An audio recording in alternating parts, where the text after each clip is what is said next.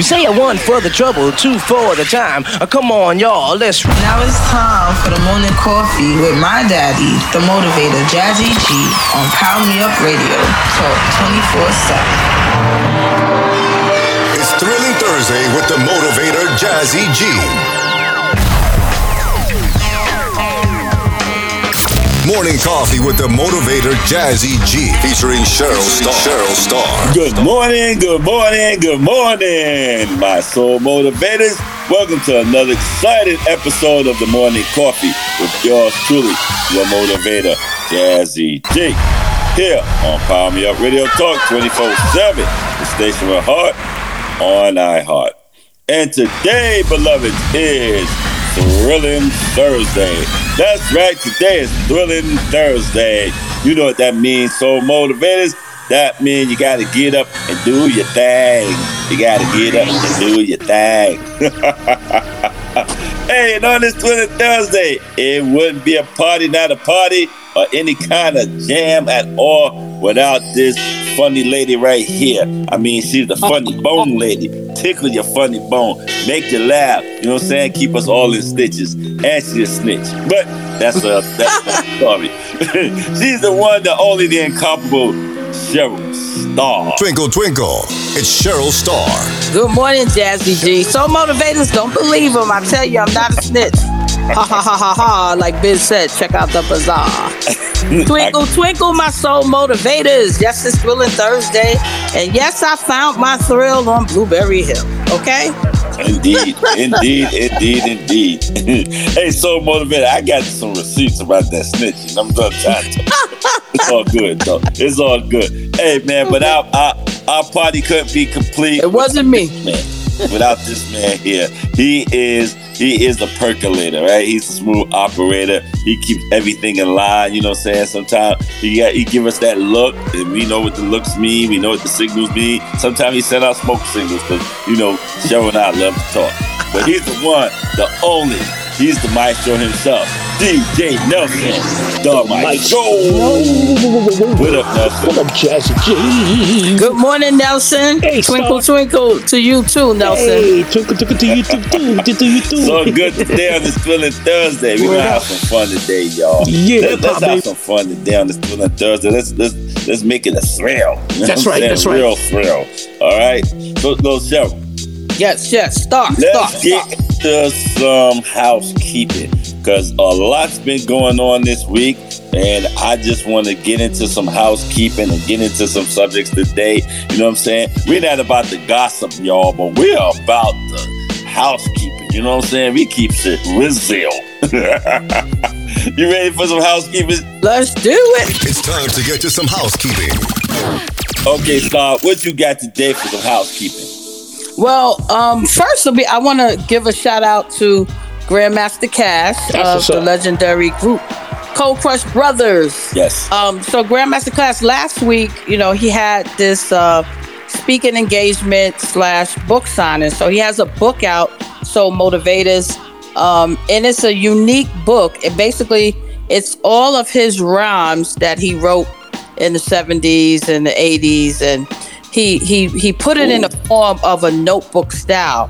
So, you know, back in the days, you know, when we wrote rhymes, we had a notebook of rhymes. Yeah, it's a notebook, yep. Yeah, so he got all the different type of notebooks composed inside of a book, which is very creative, very artsy. That's dope. Clap it up for Cash. We got to clap it up for Grandmaster Cash. Yes, indeed. It's called Written, the Lyrics of Grandmaster Cash. So it's really, it take you back because, you know, Jazzy, you know, you and I go back in those Cold Crush days. Yes. So when you open the book and start reading some of the raps, it's like, oh, I remember him saying this from the Cold Crush. You know what I mean? Yes. And he got the Rapper's Delight. For soul motivators who don't know, Grandmaster Cash rhymes was used. Big Beck Hank of the Rapper's Delight group used a rhyme because when they was making the record, he took Grandmaster Cash notebook because, you know, he asked Grandmaster Cash, yo, I'm about to make this record, give me some rhymes. And so Grandmaster Cash said it was like short notice. So basically he just let him hold his notebook and said, pick something out of there. Yeah. So that's how he came up with, right. And the funny thing, what people don't know, he didn't even change any of the words. Right. He didn't spelled out Grandmaster Cash's name because his name is Casanova Fly. Right. Go by the name of the Casanova Fly. Yeah, his name is Casanova Fly. That was his MC name back in those days. Right. And he actually spelled out Casanova Fly. He didn't even change none of the words, and we were all like on it. Grandmaster Cash and Spoonie G are the first two ghostwriters of hip hop, y'all. So you want to know if you ever get any trivia about that, the first two ghostwriters of hip hop is Grandmaster Cash and Spoonie G. Look ahead, stuff. Well, one more trivia with that, because I didn't even know this, and our brother Raheem from the Grandmaster Fast in the Furious 5 Rock and Roll Hall of Famer, shout out to the legendary Raheem. Indeed. Raheem wrote one of the parts. He used Raheem lyric on the imp, the dip, the woman's pimp, the woman's fight for my delight. And then the rest of it was Grandmaster Cash. So he used a piece of Raheem rhyme with all of Grandmaster Cash rhymes because he had Cash notebook. So I didn't never know that, So I was like, oh, I didn't know that. But yeah, so his book, folks, is available on Amazon, Barnes & Even though Noble. that really came from Five on the Black Hand Side. That actual lyric came from Five on the Black Hand Side. So I remember that. I remember that in the movie. Yeah. But Raheem was saying that was his rhyme that he was saying. So he said Cash took that. I mean, Big Bang Hank took that. Right. Mm-hmm. Right. So his, just so folks will know where to get the book, is available on Amazon, Barnes & Noble, of course, and all Goodreads, all major outlets where you can purchase a book. But Amazon's most popular. Yeah, we gotta get up here so he can promote the book and talk about the book and talk about some of those things back in the day, because he is the pioneer of a lot that went on and everything. So we gotta get Cass to come on up here. So Grandmaster Cass, you gotta come on up here at the morning coffee and and talk about some of those things back in the day. We are celebrating 50 years of hip hop, and we doing the whole 50 years of hip hop series right here on the morning coffee. Motivated Jazzy G features Cheryl Star. All right, so that'll be fun. You know what I'm saying? Like I said, Grandmaster Cass, his quote I quote it all the time. You know what I'm saying? Right. Invent anything, it reinvented everything. Right. I stand by that. Right, and then I put out an APB through him to my boy Kumo D. He was laughing. All up here. He said, "Wait a minute, before I give him this message, are you a stalker?" I said, "No." I said, tell him we go way back. So yeah. So the other housekeeping, Jazzy D, I know you wanted to follow up on one that we mentioned last week. So let's do that. Yeah, this week we talked about Joe. I'm talking about Joe. You talking about Joe Smith? Oh, okay. Yeah. We did that earlier this week. We just talked about that. We just talked about that. What, Monday? You know what I'm saying? Right. That was just Monday. We talked about Joe Smith and his wife Kesha, where she had an OnlyFans page. Right. He found out about it, and he kind of went ballistic, but she acted like it was no big deal. And I told you. Remember, you said you had said, "Oh, you think she's gonna take it down after this and everything?" Right. I said, "We'll see what's gonna happen next." Not gonna do it. I said, she's gonna do it. She's been on TMZ. She's been on. It is what it camera. It is what it is. She's, you know what I'm saying? She's doing her rounds. You know what I'm saying? Hey, Kesha, if you want to come on the morning coffee and get your version, you're welcome here just as well, sis. But I'm just saying, or Joe Smith. I would rather have Joe Smith come on here because he's not making rounds on anything else. I would like Joe to come on and give his side. Okay? So I would like, hey, Joe Smith, you want to come on the morning coffee and talk about it? And again, it's not about he said, she said, or battle of the sexes or knocking your wife or anything like that. But you should tell your side of the story just as well, only because she's making it seem like it's all good and dandy what she's saying and what she did. Well, she's saying that she was who she was when he met her. Right. She said the first time, but I'm saying that she said that when she was basically arguing about it. She was filming him and everything like that. See, right, she said that when we saw the video, right? Right, and again, he wasn't with that with her recording him. Really, you know what I'm saying? Like he mentioned that, but he went a long way because his whole thing was like, okay, since you're gonna record, let's lay it out a bit. But he was still being respectful to her. And she wasn't being, in my eyes, what I looked at and analyzed, she wasn't being respectful to him. And this it definitely looked like she was being disrespectful because she kept talking in the camera when he was like, "Oh, you're recording?" So she kept talking. But, I think I mentioned this, what I gathered out of that. Remember I said he probably treated her a certain way and spoiled her to now where she's not taking his words seriously. And then you could see she has no respect for him. And that's what I'm going to say as a woman, because number one is she did have the page up without his knowledge, and other men are going on there comment. But the way she was conducting the interview with Cameron, because Cameron was clearly flirting with her. It was Cameron was like, "Your cleavers look good." I just gotta say it. Of it too. She was very respectful. And well, she wasn't pushing it away. Right. And as a married woman, you show your husband some respect on ear when other men are flirting with you. Because it's one thing what they were doing with each other when he was like, "Oh, you're recording me and I didn't know about it, blah, blah, blah." But the key thing is she's acknowledged that he hasn't been making any money. Right. And she's bringing in some of the money. And she was like, "Look, I do this," because that's not the only thing she does. Like she was telling TMZ. She does a couple of things. Yeah, Airbnb. Right, because remember I said Monday, well, she said she have a few jobs. So right. I was thinking about, are the jobs, is she working or do she own businesses? Remember, a few hustles. But I was because it said she used the term jobs. She didn't say, I have a few businesses or I have sources of income. Or she didn't use it in a way of an entrepreneur would say.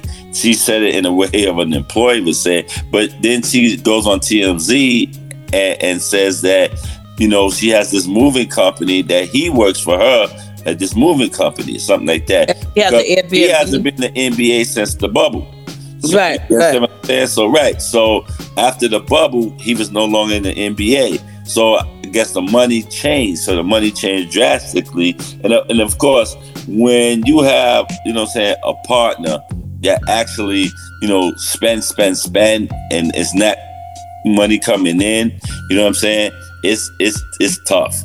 It's tough. You know what I'm saying? And again, I was listening to what she said on TMZ. I watched both interviews, and one of the things that she said, remember I said she must have been a stripper or something like that before. I said to him, you know what I did before? And he said, yeah, I thought you were going to stop taking off your clothes. He even said that. Joe said that to her. But on TMZ, she said she was an adult sex what you call it artist. So it sounds like to me what she said on TMZ, it sounded like to me she was a porn star. That's what it kind of sounded like. Now if I'm wrong, I'm wrong, so I'm gonna say allegedly. But from her own words, it sounded like she was in the porn. Well, that's what I'm saying. Porn, you know what I'm saying? It might have been soft porn, but I'm alleged she was a soft porn artist. You know what I'm saying? So I'm just saying.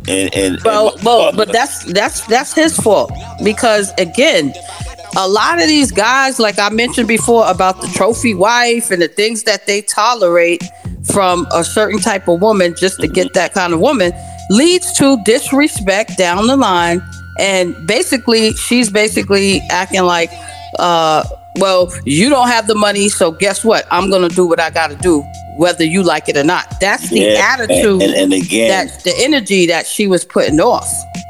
I'm going to tell you something, and this is, I'm going to say this to the men right now, because this is something that my mother had talked to me about. And because there's an old saying about you can't turn a whore into a housewife. Right. And I'm calling her that. I'm just saying it's the mentality. Personality, the mentality. Right. But I'm saying he could not even understand or fabricate where he's coming from. So reportedly, she reported that he left the home and he now staying with his sister. So because again, I told you she wasn't going to take it down. I knew that just from their conversation. I knew anybody that's standing on, oh well, this and that, and can't understand your feelings and can't, you know what I'm saying, can't get what you're saying to them. They're not gonna make a move to say, okay, I'm gonna take this down into further notice, and then let's talk about it, and then we can resolve it. You know what I'm saying? It wasn't even like that. Even like I said, we talked about the young lady that didn't want to get out the car when she was, when the guy took her on a date to Cheesecake Factory, and he was like, hey, can we talk about it? You know what I'm saying? Like, he actually said that, can we talk about it? And she said, okay, let's talk about it. Then the camera went off. You get what I'm saying? So we don't even know if they actually went on that date to Cheesecake Factory. We don't know if you know what I'm saying, if they just never saw each other again, and that's why she posted that. You understand what I'm saying? But in the situation of watching Joe Smith and Kesha Smith, the way she was talking to him, it was like, this is not coming down. This is where I'm getting my bread from. This is where most of my money is coming from. This is who I am. This is who I was when you first met me. You know what I'm saying? You can't change a whole to a housewife. I mean, she had that whole attitude. You know what I'm saying? And then and on top of it, I knew he was going to leave that house. I knew, because he can't. If someone can't show you respect, and this is one thing I'm gonna also say to the ladies, us men, it's not about how much you love us, it's how much you respect us. You know what I'm saying? Respect is over everything to a man. Right. And respect is number one. And if you cannot show us respect, we are out of here. You know what I'm saying? But don't you think that he's tolerate her disrespect prior? Because that don't look like no overnight type of scenario. You know, even though he just found out about the page, but the way she talked to him and the way she was in the camera, like with like this persona, like, I don't care what you think. And usually if a woman is responding like that to her husband, she's been doing that. That is not nothing new, because we don't just come to a disrespect level on a moment. It has to be something that has been tolerated, in my opinion, and accepted. You know, and even with him having his back towards her while they were discussing the fans only page, even his reaction is like, oh, you didn't know. He was a little passive with his delivery, and I'm like, what husband is gonna be like? You know, I mean, maybe because the cameras was on, but I didn't get. Because if you listen to him in the beginning, and he's kind of like confronting her, it was confronting, and then he was, you got me on camera now, like, come on, like. But I didn't get what I'm saying from him. I didn't get any. I didn't get that he commands respect from her. Like, you know, to me, it just seems like she was in control, and that's their marriage. That's what I got out of it. Because I you know how you read the woman, I read the man. You know, and to me, I was reading both of them, but. Right, but I'm talking about as far as when I look at the respect level. You know, hers is obvious, so I didn't need to read hers because she's the one with the mic and the camera. But I wanted to see his reaction because hers was already obvious, and I just didn't think he was just a little passive to me. Like I didn't think that he was aggressive. A lot from her. Right, that's what I'm saying. Respect that. And she doesn't respect that. And it's like, if he was more like now, and now that he has left the home, she's doing this little tour. You know what I'm saying? She's doing this TV podcast, you know, radio tour. So, and they probably paying her too. And probably so. Probably so. You know what I'm saying? So, and that's what she's looking at another way of making money now. That's why I said I would rather have Joe on this show than her, because she's making her rounds. I would rather him come and give his version of everything, like you said, that, you know, he may be a little passive or whatever like that, and he may not have been. You know what I'm saying? We don't know, but I would like to have Joe Smith come up on the morning coffee and actually discuss it. You know what I'm saying? So those who can get in touch with Joe Smith, his management or whoever, his agents, please hit us up here at Morning Coffee. info@morningcoffee.chat. That's info@morningcoffee.chat. info@morningcoffee.chat. Hit us up, and we would love to have Joe Smith on here and discuss it. But you know, when I'm listening to her discuss the relationship, what's been going on, what led to that, you know what I'm saying, the TMZ and it is what it is with Cameron, and Cameron was directly flirting with this woman. This is a married woman. He knows it's a married woman. You know what I'm saying? He knows she's married too, but he was flirting with her, and she was receiving the flirts. Like, right. Or giggly. You know what I'm saying? That once that she felt and he asked her, do she do private massages and stuff? And right. She said yes. She said yes. So he said he gonna hit her up. Once that she seemed uncomfortable with his forwardness. Not once did she seem uncomfortable. She was comfortable with everything. And that's why part of what you're saying, that this is something that's been going on to the point where it seemed like Joe has been tolerating things, and now it's come to a head where he should have been day one, as you said, put his foot down, said, nah, you can't be nah. You know what I'm saying? Right. And that's the thing, because again, another man flirting with you that way, you're a married woman, and the whole cleavage thing, and then, you know what I'm saying? I mean, she did take her jacket and tried to close it a little bit, you know what I'm saying, once she first mentioned it, but she never seemed uncomfortable. You know what I'm saying? Like, it's like it came to her attention. Well, you know, some of the comments, did you read some of the comments? Some of the people in the comments, and some of them were men, they were assuming, like, you know, you remember you thought it was stripping or whatever, but a lot of the comments, some of the men were assuming that they definitely probably did some threesomes, because, you know, some guys was like, she's comfortable with her OnlyFans page.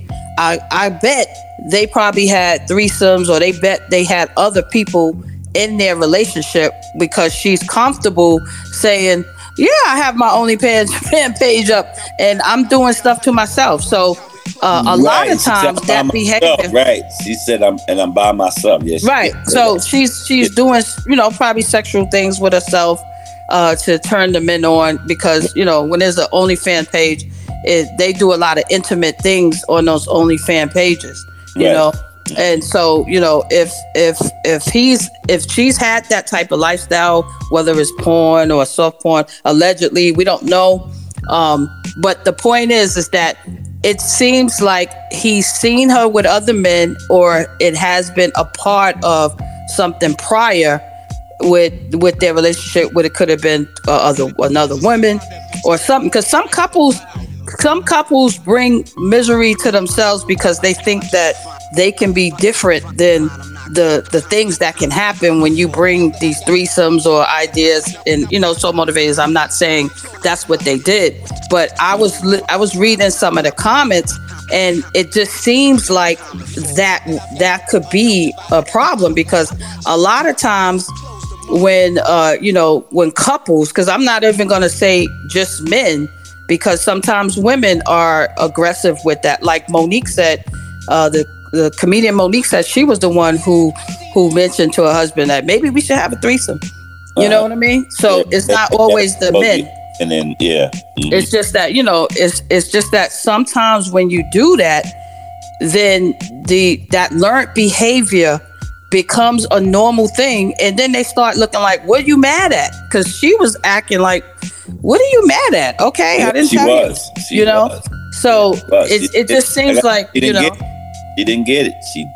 She just didn't get his. Why he was upset? Why he was upset. She just didn't get it. So it could be a lot more to it, but at the same time, that is your spouse. You know what I'm saying? And it should be more of a sit down. I don't know why she thought it was okay to actually film that, because she's an attention seeker. You know what I'm saying? That shows in her personality. She's an attention seeker. Well, people that do them OnlyFans page like attention. That's what that's for. Well, right, because again, it's only 6 reasons why we do what we do in life. It's only 6 reasons. So, you know what I'm saying, it's all come from our emotions. You know what I'm saying? We don't do anything outside of that. We may disguise it or anything like that, but it's all in our needs, in our 6 basic human needs.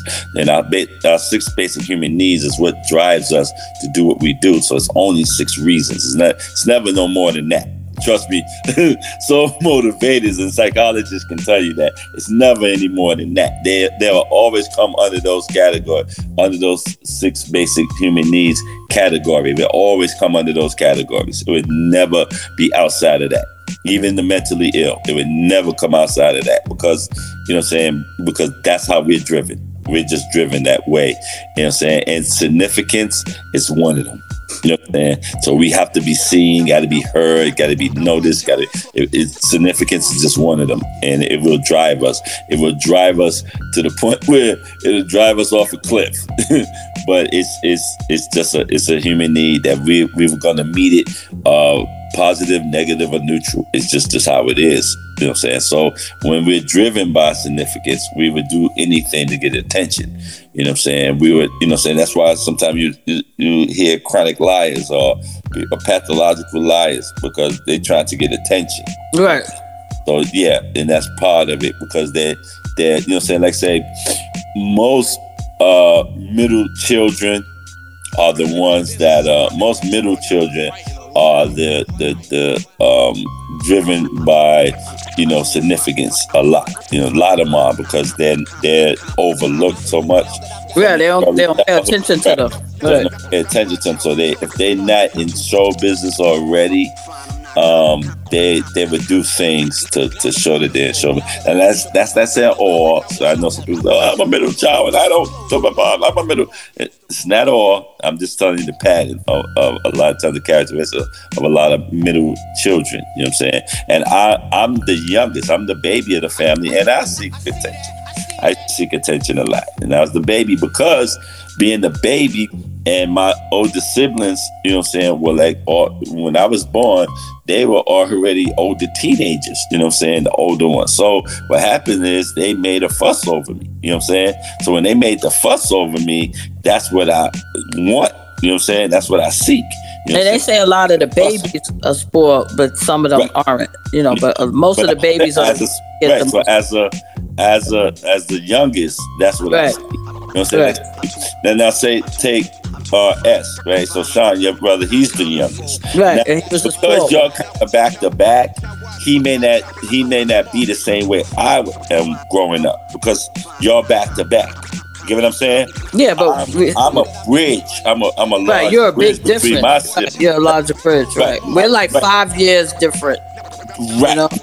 Right. Terry's 2 years difference. Right. That's what I'm saying. So it's a closed gap. It's a closer gap between. Right. But he still was the sport one. Well, of course, because he's the youngest. So most of the youngest one are most the of the baby youngest. Yeah. Spoiled one. That's the most spoiled child would be the baby. That's how it is. You know what I'm saying? With most of the youngest of many siblings. You know what I'm saying? So, you know, but like I said, middle child, because they feel they overlooked, they seek attention on their own grounds. And that's the difference. Like I say, the youngest child, they want the attention that was always given to them. So that's what they expect. They expect that from everybody else. Middle children look for it on their own grounds. That's the difference. If I'm making sense. Right. So, they looking for it on their ground. It has to be on their terms. You get what I'm saying? Mm-hmm. Middle children want the attention on their terms. I'll say the youngest child want attention from other people's terms. You get what I'm saying? That's the difference in the two. So middle children at times when they're seeking attention, it seems aggressive. You get what I'm saying? Where youngest children, when they're seeking attention, it seems persuasive. Okay? And that's the two, that's what they show. Now, again, soul motivators. I don't mean that's every middle child, that's every baby. That's not what I'm saying here, okay? I'm just saying in practical psychology, it forms that pattern, okay? Because I know there's going to be some people that's going to dispute it and this and that. That's fine. That's fine if you're the middle child, you're the youngest child, and you feel that. Because again, you know what I'm saying? Deb and her sister, from their mother, and their mother and father, that's the first marriage of their father, okay? So Deb is the youngest when it comes to their mother and father first marriage. But Deb is not the youngest of her father because he get married again and had a son, okay? But he's no longer in the house, so that's a different story. But Deb and her sister are 3 years apart. You get what I'm saying? So if Deb was here right now, she would say, well, I wasn't the spoil. I never felt like I would spoil you and this and this and that. Da, da, da, da, da, da. But then at the same time, you know, because she can tell you stories, especially with her father, that she was never spoiled by him. And let me tell you something. She would be right because I witnessed him not spoiling her, even as an adult. I witnessed things that he really kind of overlooked her. You know what I'm saying? Like, truly. And I witnessed that in my whole experience, my 25 years experience with him. You know what I'm saying? I witnessed that. So I understand that. But at the same time, I can guarantee you her sister would say that their mother spoiled her. You get what I'm saying? Mm-hmm. I guarantee you her sister would say that in her own sense. You get what I'm saying? So that happens. And the youngest, sometimes we don't see it in the same sense. Because again, even if I know, because my siblings was much, much older, I know they spoiled me. You know what I'm saying? I tell everybody, you know what I'm saying? Not only did my mother raise me and my aunt raise me, but so did my sisters. You know what I'm saying? And they did spoil, and I know that for a fact. I got receipts. You know what I'm saying? My sister Yvonne, when I used to go to her house, you know what I'm saying, her apartment, she used to live on 115th Street, Lennox Avenue in Harlem, and I would go there, and I there was times that I used to love Pop-Tarts. So when she would go shopping, she bought Pop-Tarts just for me. I mean, one time one of her friends ate one of my Pop-Tarts, she lost her ever-loving mind. You know what I'm saying? Right. My brother, how dare you open his Pop-Tarts, eat his Pop-Tarts, put that down. You know what I'm saying? She went off on them. You know what I'm saying? And my nieces teased me about it. They was like, yeah, mommy went off on Mike for eating your Pop-Tarts and this and that. You know what I'm saying? But because they spoiled me. And I know that. My sisters spoiled me. But you know what I'm saying? Like, where my sister Diane, people always thought that was my mother. They thought my mother was my grandmother and thought my sister was my mother. Right. And they thought me and my niece Shandell were brother and sister. Right. You know what I'm saying? That's how it was with my uncle, because he's so close. That's how they because I was raised by my older siblings just as well. So I know that feeling. So again, I know I was spoiled. You know what I'm saying? Whereas some that's closer in age, they may not see it the same way. You know what I'm saying? Well, I'll say Rev being the oldest, Rev had all the he had most of the responsibilities, and then I had responsibilities, but not to the magnitude of Rev as the oldest.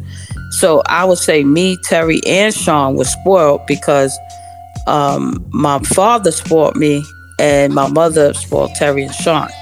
Yeah. So Rev being the oldest, I don't think he experienced any spoil. Well, when he was firstborn, as the firstborn, he's a firstborn. You get spoiled. Right, that's the pride of your father, right? Right there. He's so even that's his pride right there. That's my pride and my joy. Right. So that's the part. He got that. Right. Right. But you know, as you grow up, the oldest gets the most responsibility. When Rev was born, your father was like, "Hey, son, I die for you." You get what I'm saying? That's his pride. That's his pride and joy. See, when you were born, your father's like, I'll kill over you.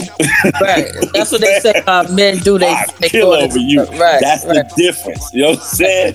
That was the difference. He had his son, he had his firstborn son, then he had his first daughter. He's like, hey, I'll kill over you. You know what I'm saying? And that's what made you the daddy's girl. Because that was the promise he gave. That was his covenant to you from the time you were born. You know what I'm saying? Right. You felt it. You received it. You get what I'm saying? Well, Reb wasn't his firstborn. My dad had 2 other kids. I have a sister and a brother. Brother passed away, but Reb wasn't the firstborn son. He's the firstborn son by marriage. By marriage. I had another brother. He passed away. Mm-hmm. Right, but you understand what I'm saying? Right. Yeah. Because that's his That's a family unit. That's a family nucleus. Right. That's a family. But that's what I mean. If it's that family thing, it's the same thing. Like I'm number 6 from my mother, right? Actually, I would have been number 8 because my mother lost twins. You know what I'm saying? So I would have, you know what I'm saying? So, but for my father, I'm the firstborn. So everyone in Detroit treated me special.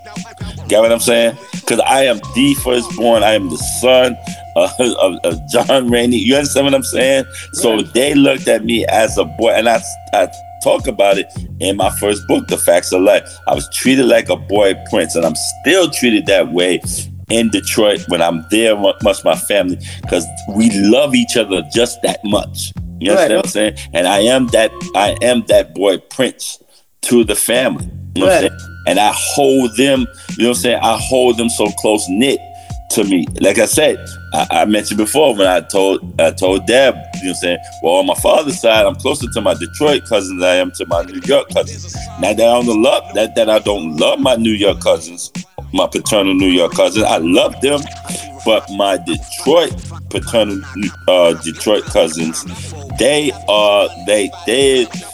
know what I'm saying? The love I have from them is more what's the word that I'm looking for?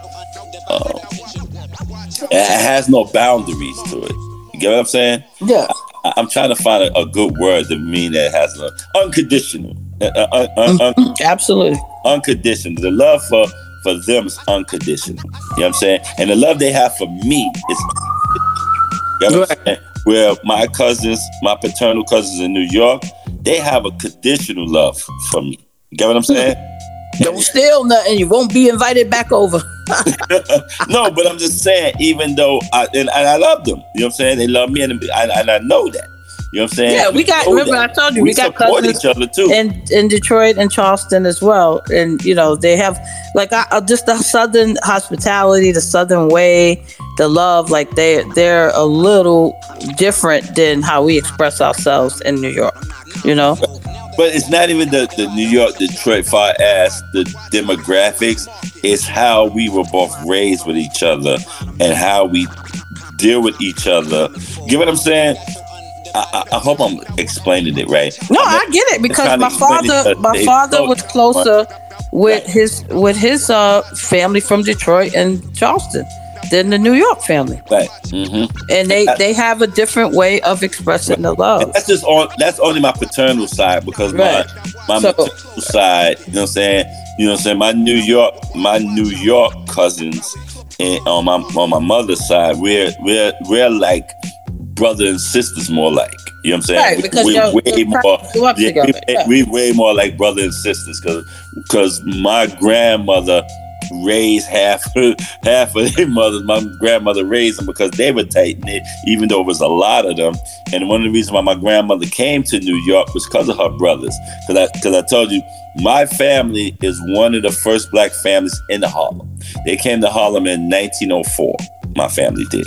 Okay, so we were one of the first black families that came to Harlem. So in a lot of those families that first came to Harlem, if they lived on Lenox Avenue, if they lived on 7th Avenue, if they lived on 8th Avenue, a lot of them are so close knit that they're like family. We call ourselves cousins to this very day. Some even intermarried and stuff like that. Some of us are cousins by marriage.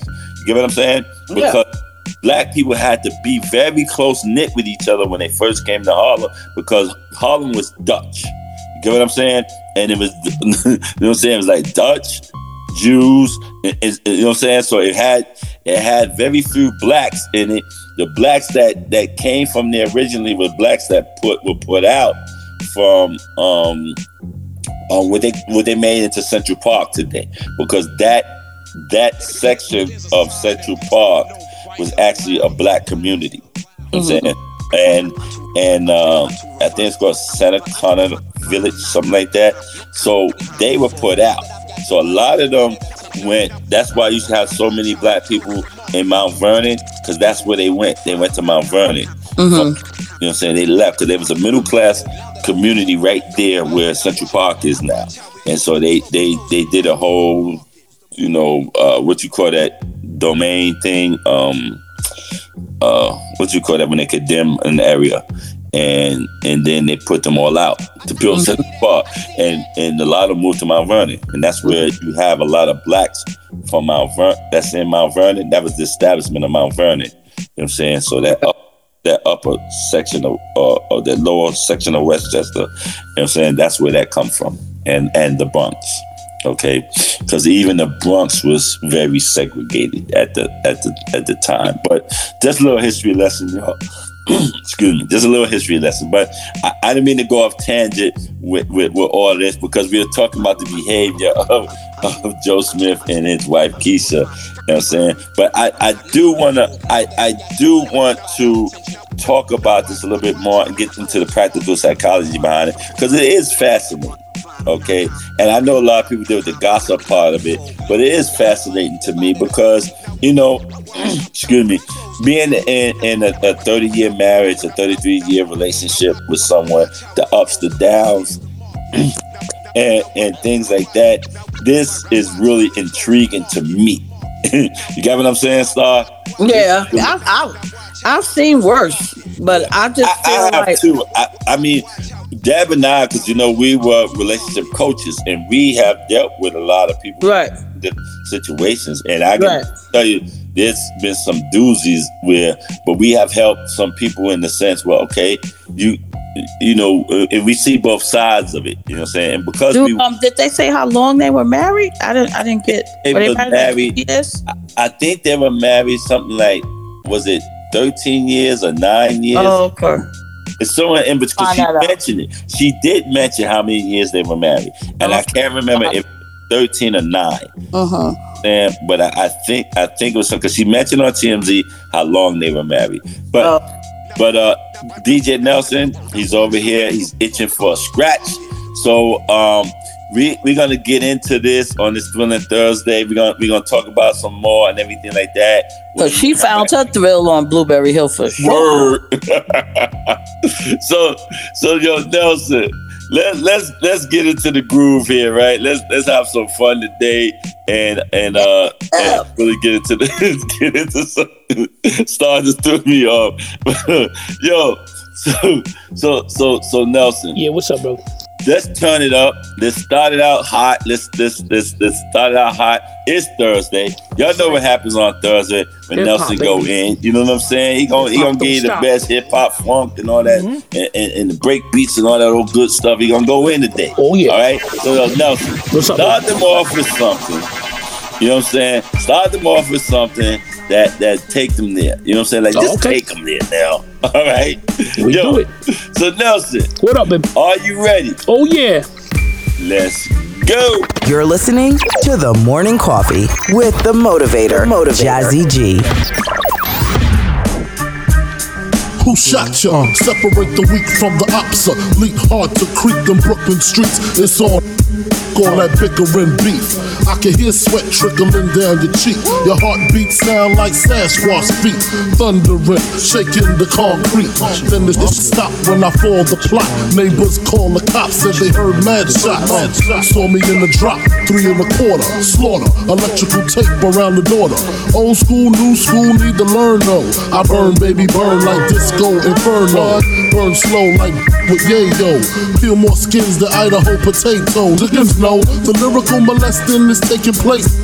With B.I.G. it ain't safe. I make your skin chafe. Rashes on the masses, bumps and bruises on the Land Cruisers. Big Papa smash fools, bash fools, niggas mad because I know the cash rules. Everything around me, 2 nines. Any motherfucker whispering about mine. And I'm Brooklyn's finest. You rewind this, bad boys behind this.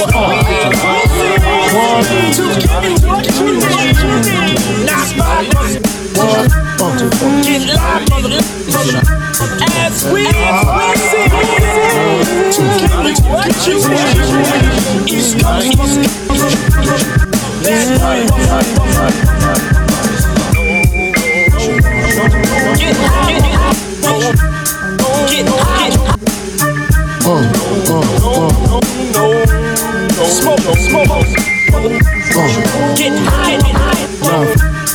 Ready to die. I seen the light excite all the freaks. Stack mad chips, spread love with my peeps. Niggas on the creek, got to watch my back. Think the cognac and Indo sack make me slack. I switches all that. I suck your G's up. One false move, get Swiss cheesed up.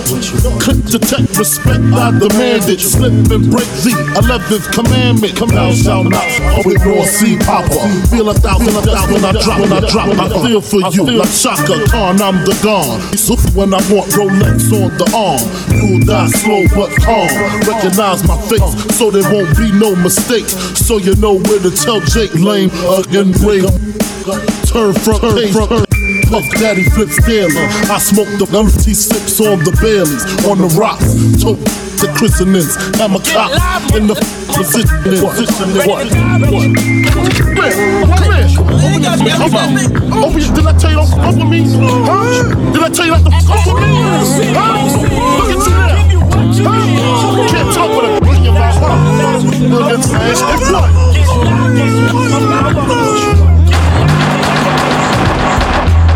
Started off on an island, AK Shallon, brothers wailing, gunshots thrown and phone dialing. Back in the days, I'm 8 now, making a tape now. Ray gotta get a plate now. Ignorant and mad young, wanted to be the one till I got blow. Yeah, my pops was a fiend since 16, shooting that's his bloodstream. That's the life of a crimey, real life crimey, and others know the habits behind me. Day 1, yo, growing all up in the ghetto. Now I'm a weed fiend, jetting the palmetto. Hit Medina, yo, no doubt. The guard got crazy clap, pushing a big joint from down south. So if you're filthy stacked up, better watch your back and duck, cause these fiends, they got it cracked up. Now my man from up north, now he got the law. It's solid as a rock and crazy soft. No jokes, I'm not playing. Get his folks, Desert Eagle is joint and put him in a yoke.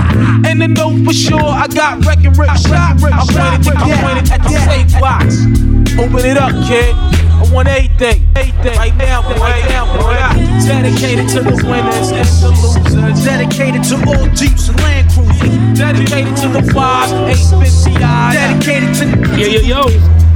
Dedicated to the Lexus and the Axe. Dedicated to MPVs. Fat.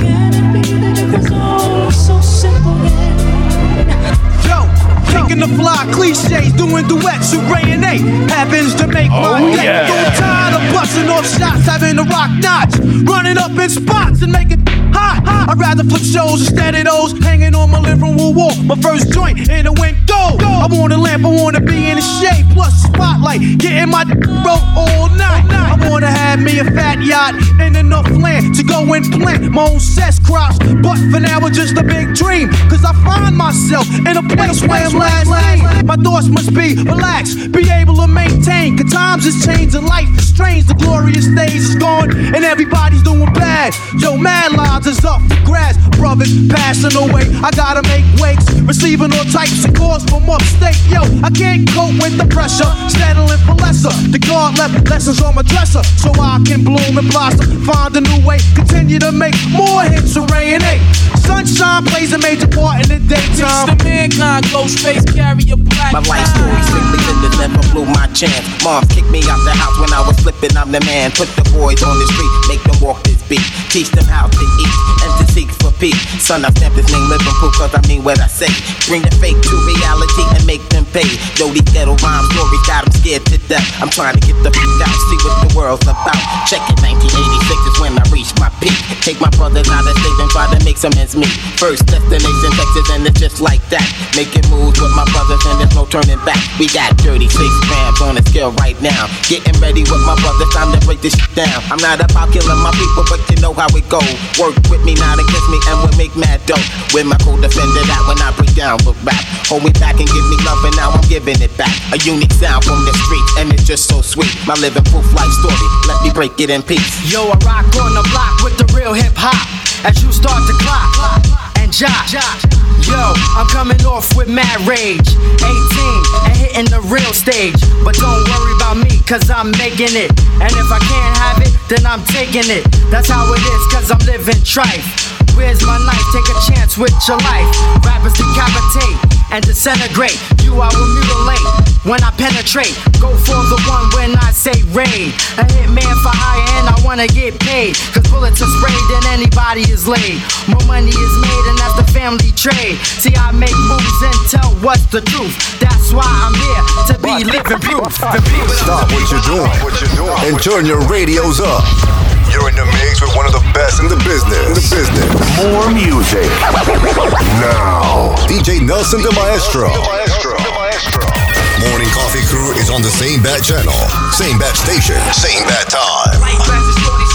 So rough, I'm lost. Must pay the cost to be the boss with force. Gotta get my point across. I'm going off on the mic, insane, out of sight. When I take flight, like Mike. And you see, I be rolling like a battle cat, and I'm ready to rip on my combat. Beef, I'm not having that, yo. I pull my trigger back, and all you niggas know where my heart is at. I like to stay down low, but yo, I flip at times, like when I'm kicking rhymes or busting out nines. It's like that shit. I jumped off the roof, sight. Cause I wouldn't be living proof. Kick the truth to the young black youth. The moral of the story, what the f going on? And I see 2000 if they keep frontin'. I used to hustle on the block, now I rap for pics. Watch out, the world turn and I will come back. Believe in stress on my brain, I got the la for that. Breaking down all subjects and then all facts. Letting loose everything, but still keeping the fat bustin'. You keep on frontin' in this game, alright? Scared to death fast, rappers don't get no prop. Scared to come to the ghetto, talking about busting shots. See, I can walk around the ghetto, stand in peace and at ease. Get my ghetto crowd open, yo, you know what I mean. Indeed, see what I see and then you know what I mean. Getting ready for the future, so don't f with me. My living proof life story, niggas, I kill it with ease. Beep it up to me while I be living proof. Life as a shorty shouldn't be so rough. Beep it up to me while I be living proof. Life as a shorty shouldn't be so rough. Beep it up to me while I be living proof.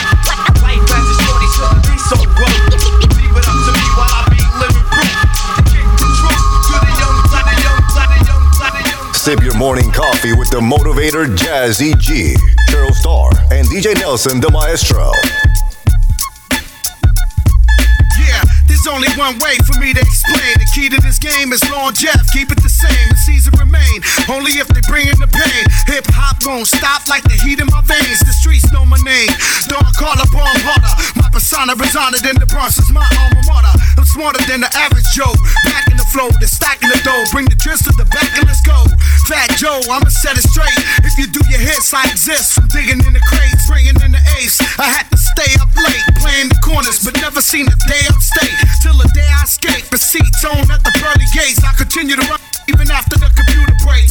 You know the rates, 50 down for every verse that's foul. As I bring rhymes to life like a birth of a child. Self-centered, it's our world, you just in it. Check the VIP, part of the club, flooded with women. Push a plus 10 and truck with thugs in it. You never catch any one of us broke with no dubs, dropping the limit. It's our way of life. You in the game, better play it right. Buy a house with only my chains and play a name and price. Fly. Since we was crawling, you can have some pops. You ain't really ballin' with that. So my whole crew holding. We all got rides with extra features. It's a bunch of y'all. One got dough, the rest is leeches. You probably mad cause I be divas. I should pull this pistol out and make you touch your sneakers. I'm on some cool out, but I will pull this tool out quick and put some holes in your new outfit. You frontin' hard cause you whip a range, but it's a 4.0. You nerd. You heard Jigga, now get your change. You ain't a Willie, you a small soldier. Give it up, son, it's all over. And you never sold a pound of cane. You a clown with fame, going down the drain. All your sound the same. I'm a shine popo, cause when you got dough, your rocks glow. L got a hot flow to rap capo. I'm uptown smoothest. My first album left you clowns clueless. Saying I'm whack, you sound foolish. Take the CL bubble. They rather see L struggle, cause what they sell, I'ma sell double. You wanna see rocks, then look at El Risk. If you see me in the club drinking more, that mean they don't sell Chris. We all self-centered, it's our world, you just in it. Check the VIP, part of the club, flooded with women. Push a plus 10 and truck with thugs in it. You never catch any one of us broke with no thugs dropping the limit. It's our way of life. You in the game, better play it right. Buy a house with only my chains, so play a nigga price. Slide. Since we was crawling, you got ask a pops. You ain't really ballin' with that. Ballin' with that. Ballin' with that. Fist by bitches, hated by chicks, loved by kids, and never did a bit. Just the group home is thick, and plus I don't eat beef. Cause these dizzy ass bitches and chick they fit this week. Yo, I work hard and hard, my man breaks it down to the guards. After that, keep it moving. Have no time to be fooling around town. Ain't it hard you get down with this hype sound? The things I sing, I make a grown man dream of street singing. All by yourself, be by yourself. Let my lyrics vibrate and shake the earth. I travel ghetto to ghetto, back streets to streets, dig around North Crime with this ill mastermind. Mom Duke used to tell me with these tears in her eyes. Now I'm out on my own, surviving with the time like an African tribe. Little dapper blow your mind, check it out like this, and then like that. Surprise attack, strike from the back. Black maniac, power impact, fact. Anyway is the way. Death wishes I pray to the KKK. That's what I said. Hitler is a head. My black crew is coming at you with the nappy dread. Much realer. Dope is my driller. I'm getting more iller than the Zodiac killer. Yeah, flipping shows like stuntmen. I'm just thumping. The beat is pumping in your ear, very clear. Better be aware. Now you know I'm a motherfucking nightmare.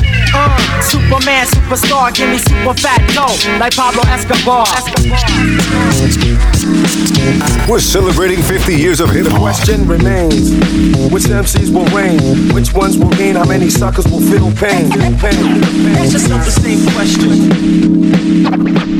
Phrases I spit like slugs after I sip from my mug. Life is bug, the baseline groove is my drug.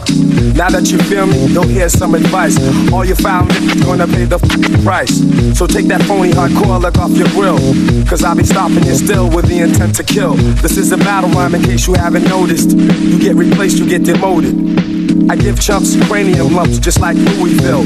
I stand tall, just like the Catskill Mountains, praying like a cougar ready to pounce it, denouncing all the unrealistic fake gangsters, fake mystics. So let me make this specific. You're nowhere near us, the original gifted. Lines get twisted, brain cells dissolve as the world revolves. Whack crews lick my. They can't deal with the realism. When they go for the mic, they better bring their steel with them. They're gonna need crazy help when I get down for mine, murdering suckers for death. Ask yourself the same question. The question remains, which MCs will reign? Which ones will gain? How many suckers will feel pain? Ask yourself the same question.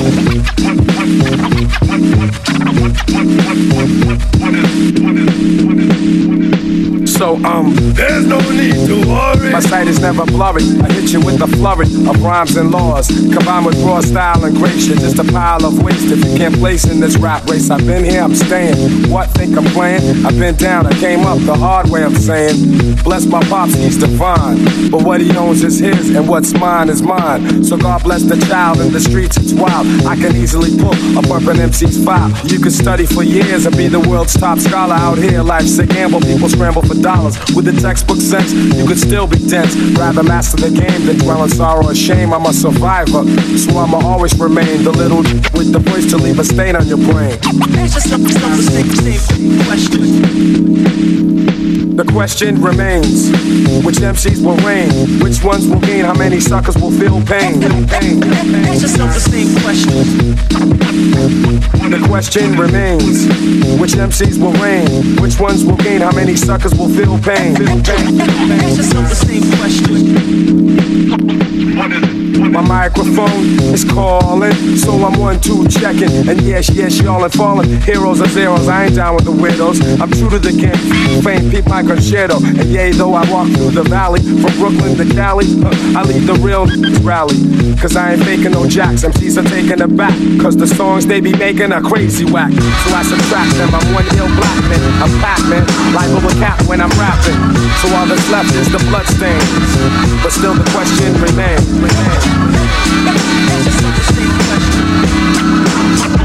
The question remains, which MCs will reign?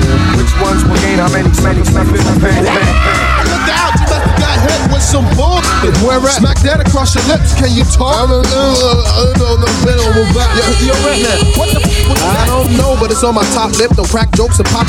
Just get it off my top lip, or Reggie, you can drop it. Okay, be still, chill, I'm getting it off the real. What? Some of that ate this morning from that chill, but come on, check it. Let's get biz on this record so we can make the dough and make girls like Kiki Shepherd get decked. On the string. Party with machine and no from whip. First class tickets, hotel, just pumping mad blunts. Blunts don't rhyme with for whip. Who cares what rhymes with it, long as the funk pump through my biz. Now you know you don't own the biz. Yes, I do in chromes to trim. Black with a system, when it's hitting, I'm pulling max skins. With OE sitting in between my lap. And when brothers act up, a gun machine I pack. The original P-Funker, the Joe Trunker Funker. When I'm sexing, my bat is bigger than Eddie Busters. Like Max. Wait, can we get on with the tape? Lights, camera, welcome to Rest Tape, may I take your order? It's a slaughter if you order the hit without the water. If swallowed without the damn water to follow, you might be doing a stupid dance and when it granted the Apollo. A rough snap next, drink OE for crack backs, wreck anything that's wet when I have sex. For instance, I mix with a style that make it bricks. Tisk, got musically gifted, terrific. Shock lock, red got crazy knots and knots in the pop top. Got here to just Washington Bridge. I get biz, I use hats, so don't kids. Took out more suck. Wait, hold up. I don't think I can freak the funk like that. I might have to knack because my afro was like Shaft. Puffy, faded quite lovely and to snuff me, get your game cause I'm fighting with more power than Chuck D. Chuck D from Public Enemy? Yeah, he's a friend of me. That wanna say brother and sister. Yeah, but he's no kin of me. I'm strictly Negro, I freak the style and it goes. If for stitching time says nine, then I got out. For pins and needles and pins. A happy man is a happy man that when I'm hitting skins, I'm hitting puss when it's dushed. Then eat it when the puss is well cooked. Up in the air, know the cab. Who's in the cab? My dialogue is just like a Frank inside of a supermarket raw dog. I'm the untouchable, never to be took out. A sexy mother, watch out, please look out. I'm keeping girls of all shades on my trail. From a sister act down to a single white female. Cause when I hit the skins, they all say damn Kane. You knock out the bush like a presidential campaign. But if you think the licking toes makes me weak, you better treat me like Freddy Krueger. Don't sleep, I write raps ready to rip and rock real rough rhymes, running rugged and raw, rapidly ruining roaches. Point blank, I spell murder to a bum. Off your back with rappers, red rum. Cause I do something awful, break them down to a morsel, making sure that you're no longer enjoyable. Rappers get so quiet when I'm coming that if they the dictionary, you couldn't get a word from them. It's sort of a tradition in Bed-Stuy to do or die. So step into me, it's suicide. I couldn't think of a rapper taking mine. I feel like Ali, I'm the greatest of all times. Floating like a butterfly, stinging like a bee. Yeah, I know this ain't boxing, but that's still my pedigree. But as for you, you have no appeal. How you get a record deal? You're jamming with the Mashup King, DJ Nelson, the Maestro Block Party Mix. A lot of rappers today wonder, should I ask Kane to write rhymes for me to say? Well, you goddamn right you should. Cause my rhymes are like spandex, they make any seem good. So act like you know, baby, pop. When I rigged it, rock the higgity hip-hop non-stop as I freak the funk and fit the flavor to flow with the flyers. A very for forcing the flame to the fire. Now, may these MCs rest in peace, because when I come to town, the population decrease. I'll even finish dead and that's that. Not even Pet Cemetery could bring them back. I slay my prey, they decay. I tell them like Jennifer Holiday. No way that you can never touch this. No, you know how I feel. I think you bought your record deal. You're listening to The Morning Coffee with The Motivator, Jazzy G. African, very African. Come and step in Brother's Temple, see what's happening. You'll taste the bass flow, coming from a zero. Tell me what a sissy know. Funkin' lesson is a new flow. Stalking, walking in my big black boots. Living off the earth, eating herbs and fruits. The children await me by the mountain and the river, and gather round the fire for the scroll that I deliver. Let's speak of a house that's from the sand to the sky, and devils ever doubt and wanna measure how high. Your logic reveals you, your mind can't catch it. Dimensions of a god go far beyond brackets. Come into my oven, devils, come and you burn. I can always feel a vulture with the strength and black burn. You're pissing me off because you swear you're higher level. Back to your cave, get yourself together. Chili and McGilla, chocolate and vanilla. How can polar bears swing on vines with the gorillas, please? Check your reasoning cause it's something amiss. My home is the void, you're down in the abyss. I teach you funk code and don't preach a rap rhyme. A wrong way to the sun as the mortals ask time. What time is it? The funkin' lesson comes, the sundial speaks. What time is it? The building of the strong are the lessons of the meaning. What time is it? My science is deep, my blackness is deep. Oh, deep, deeper than Atlantis, deeper than the seafloor, traveled by the mantis. Your copycats will never know. We do the funk will never flow, but that's another blow. Make your move, thief apprentice, I never step. I'm a tribal move, your master hasn't figured yet. Bring your weapons to my sword and shield. What's the higher level if your shit ain't real? My mystic magic, what you gonna do? Think before you step before the rebel, silly moron. I tried to warn you, but your mind won't catch you. Just cookies in my oven. If I wanna burn about you, just burn. Glorious. This is protected by the red, the black, and the green. With the key, says the like that, like this. How dark is the world? How strong is a fist? Original come from the sand and the soil to the concrete. Fighting wars in the street. The day of outrage, history, another page. You like the word of this, but now there is a brother Jade. The Prince of Warriors, lead masses. Stomp and liver lip, punks playing asses. The damn sissies always thought for the glory. Sissy bomb is coming, but that's another story. So many people forgot where they came. Disrespect religion, but they live in this lane. Black watch, how you living? Flowing the now. Teach them many mortals, the times of a sundial. To the east, teaching gods to be what it was, what it is, and again shall be. What's my mind state if my state ain't black? But Moses, Malcolm, and Huey are back. And the voice to a many going verb to verb. Sit back and take heed, brother, you must learn. Swimming in the books, and the books ain't given. The scales of a black man, way to living. What time is it? I dwell among the mortals, the time is in the verse. What time is it? Positive nature, mortals call it curse. What time is it? Shadows in the sunlight, balance in the birth. Big time kick, we go sun to moon. Verbalize and speaks, it's a quarter to doom. Self-destruction is not a keep function. Another round of leaders cause the people keep fronting. But when they realize the body needs head, it's more than what's said when a leader lies dead. Coming to the darkness, path is light. Death meaning life as the pharaohs take flight. Too much degrees for a silly pale thief. You can't define what's direct from the east. God protect me, he selects me. God makes a path so the world respects me. 0 to 9, grandest creator. I pray for those on both sides of equator. Professor X, when will they learn? Once life enters doors, death no return, no return. This is an invitation to the crossroads. If you dare. Sissy. This is a remix. A remix. A remix.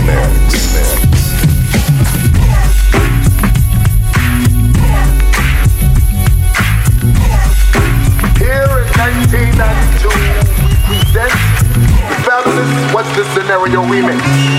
Whereas there are 7 MCs, 6 which are in physical form, 1 which is in spiritual essence, and he goes by the name of Check your rhyme, poke that ass and get your effort. Buckshots, hood, madman, I rip up stages. Lay down your wages, I'm wild like Larry Davis. Extra, pick up a clip, I tear ass out the frame and grab my every arm, I rock 'em, sock a robot kid. I drop bombs, I'm rugged and deadly. Try for this on a petty. I'm baseball bat, I'm bastard. I'm bad news, I'm crazy and clever. Cut those of crews. I'm deaf on a photo, my skills are porno. You say, oh no, you once homo. I bag up weight, electrifying, I'm prime time. I score the slum, I'm the greatest of all time. Sick ass bumper, nasty ass ace. Fuck stuff in your face and jump that ass in the front. Tears in the bucket, fucking kick the can. Say what, I'm a bad man. Quick is how I flip from the tip of the lip. Punching out hits like Gladys Knight in the pit. The 5-foot assassin has just raided your area. Your booty rounds are whack and that's the reason I ain't hearing you. So, pull up the red carpet cause I'm kicking this. Vanilla ice platinum, that shit's ridiculous. Excuse my French, but profanity is all I knew. And to your other sellouts, oh yeah, F you do and let it be known. I'm not the one to step to. You better off calling D-Nice to your rescue. Freestyle fanatic, probably the best around. As for corny MC like Chuck D, I shut him down. The Archibald Don of hip-hop, and I won't stop. The 5-foot assassin has come to wreck nut shop. So do like Michael Jackson and remember the time. Put on your dancing shoes or something, cause you sure can't rhyme. Big up, enter new identity. Next one says something, how you pass it to me. What does it take to check a technique? Many styles, many styles. Hostile heat brings burst to energy. Malo in the dance is the new identity. 1-2 mic check, select for the roughneck set. 10 to 1 bet, I come correct. In my ciphers of blocks, I bring box to connect with knots, so I can throw dreadlocks. Maintain the rock, don't stop the rock. Maintain the rock, don't stop the rock. Kick it right, then I, and watch it not. I put rock on up, but fear is fierce. So see Brown, are we in the clear? Yeah. See Brown, are we in the clear? Yeah, make it move, y'all. On and on and on. Check it out. To the break of dawn. Just one of the L-O-N-S. And I drive called West, East Coast to West. Remix mad kick, more than Metallica. Tall and fall like the Battlestar Galactica. Stamping, stomping, robbing Compton. People all over the world. I'm crafting. Pick a style, any style, strong out. Representation, sensationalization scenario for the radio. BLS and Kesha. Here we go. Yeah. Force main source LP on the rise and live the colorless sea through original eyes, and I'm out like child. Ooh ah ah, ooh ah ooh ah. There it is, baby Paul.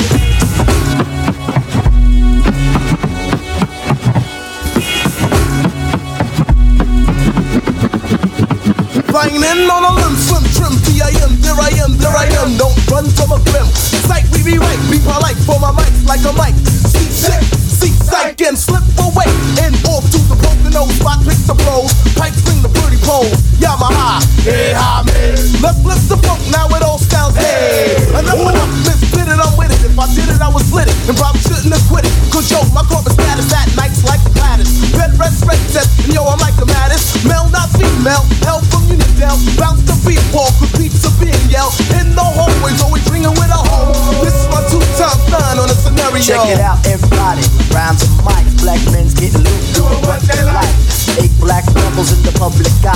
If you listen very close, I will tell you why. Hood fight, my little Dicto and C Brown. Shaheed, myself, and bust the bus down. We'll commence to rock, to bring out the flocks. Interrogation for the knocking of the blocks. The boombox ruler controls the medulla. None come cooler, I went like Shula. So bust out the move as you start to pursue her. Intensify my non-blunt consumer. Simple come booty, well it's only a rumor. The mean is so deep that it starts brain tumors. He's the hood baby from the midnight crooner. Smoke him up later, if not then sooner. Hey, what we gon' do in 92? Even though we had fun in 91.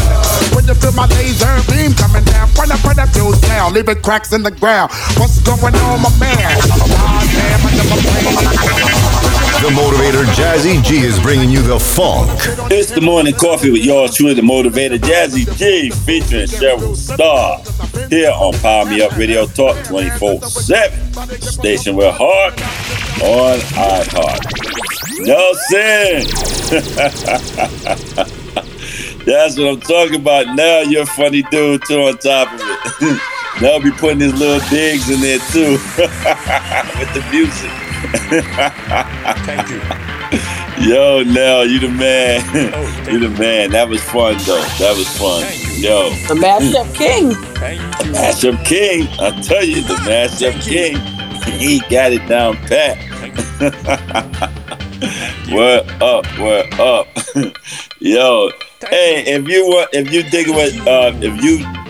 if you're picking up what Nelson is putting down, I want you to hit us up. All right? info@morningcoffee.chat. That's info@morningcoffee.chat. All right? info@morningcoffee.chat. All right? And let Nelson know how you feel about his mashups, mixes, and if you got any requests, throw that in there too. All right? Soul Motivators, hit us up. info@morningcoffee.chat. info@morningcoffee.chat. If you listen to this on Spotify or Apple Podcasts or any one of those, you know what I'm saying? Especially on Spotify, hit us up because on Spotify, you can talk right directly to us, man. It's interactive and everything, and let us know how you feel, all right? And we respond to you. We do it with everybody. And we appreciate those who respond, hit us up in the past. On Spotify, we appreciate you. You know what I'm saying? Shout you out. All right. So, stop. Yes. Let's get into some thoughts of wisdom. I'll say housekeeping. I'm so attached to that housekeeping. Yeah. I told you it was intriguing to me. So, stop. Let's get into some thoughts of wisdom. All right. So motivators. All right, grab your paper and your pen because Cheryl Star's about to go in with today's Thoughts of Wisdom. It's time for your Thoughts of Wisdom with Cheryl Starr. Thank you, Jazzy G.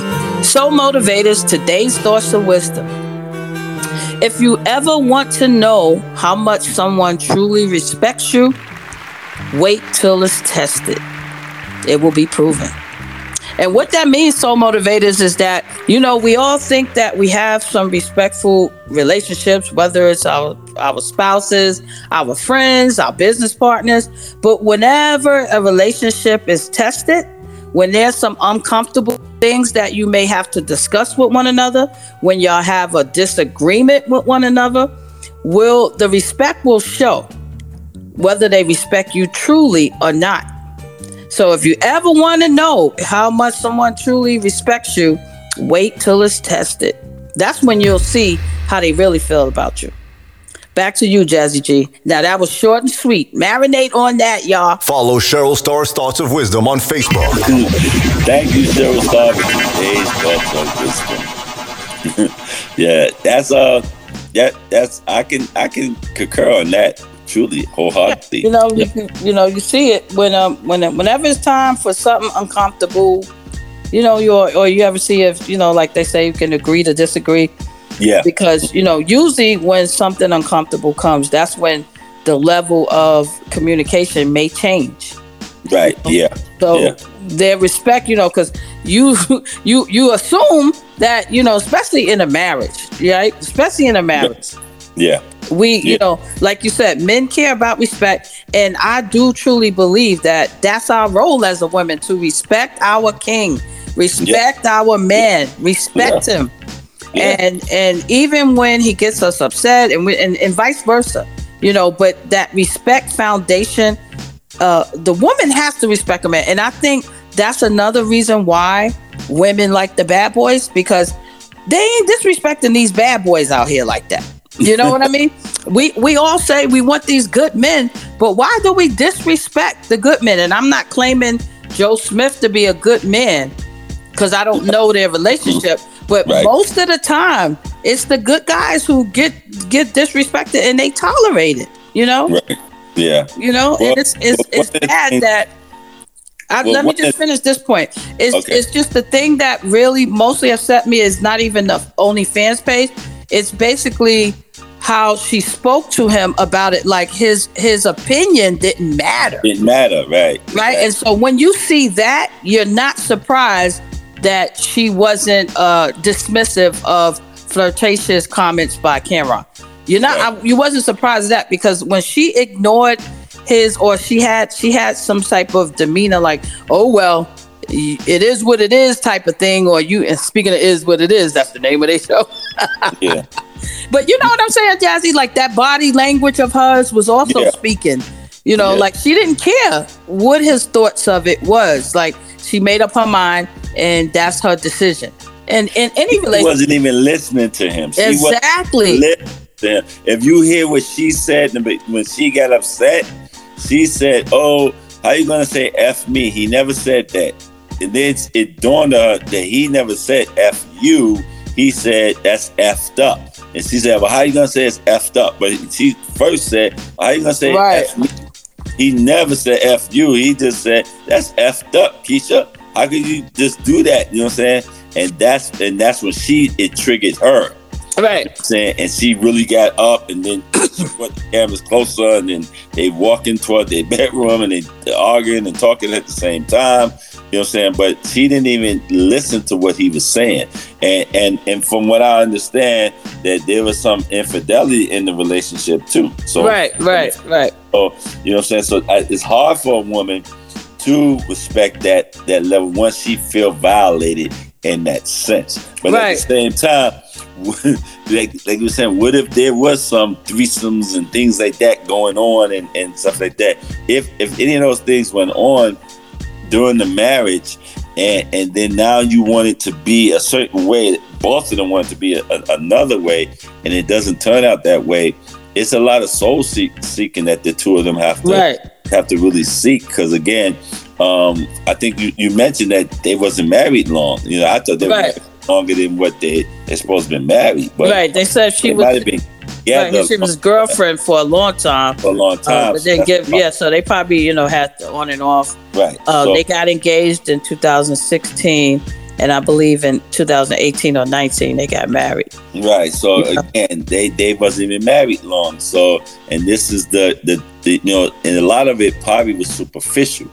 And I can see. I mean, he's an NBA player. I can see the superficial in it. Yeah. From the argument, you can tell the relationship is superficial, very superficial.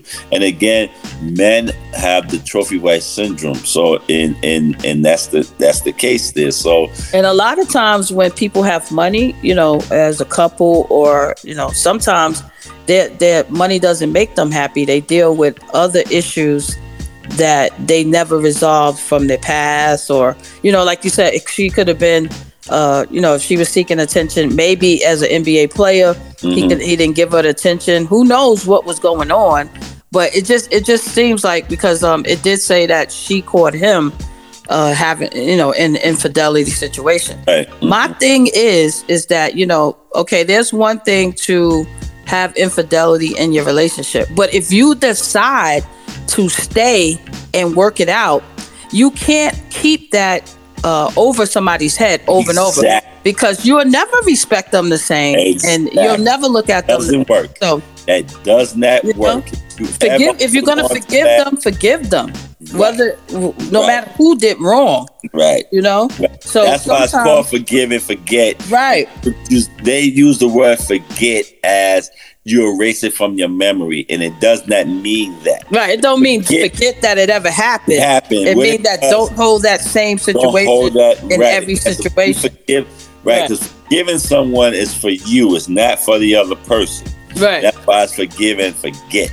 And a lot of people say, I can forgive, but I can't forget. So I said, well, you got to forgive and forget. It can't be that you hold it on that person, that they did that to you. If you're forgiving that person, that is for you. The forgetting it part of it is so you can move on. Right. I have a friend who, one of my male friends, he's no longer married because his wife passed. But when he was married, he cheated on his wife plenty of times, right? Because he got married young. He was 19 when he got married, and he had a resentment because he married her because his mother didn't get married. And he told me that really at a young age, just traumatized seeing my mother pass. And she said to him, make her a wife, because she was having his baby. She didn't want him to do to his wife what his father did to her. So he married her, and he was just developing as a man, as a younger, because he's young. You marry at 19. Right. And then when you get in your 20s and 30s, you start understanding your sexual desires and things like that. So make a long story short, he cheated so much that, she got back with him and then really didn't forgive him. And he wound up leaving her because he said, she said she forgave me, but then she became the warden. Where you at? Calling and looking, looking for things to catch him in.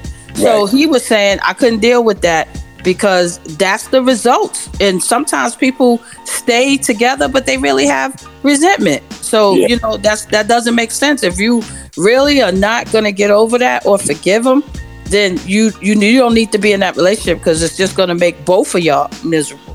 Yeah, you have to move on from each other or move on from the situation. Right.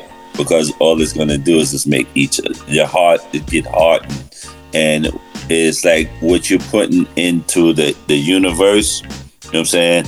It becomes you. So it's like this resentment that you take to bed every night, you wake up with it.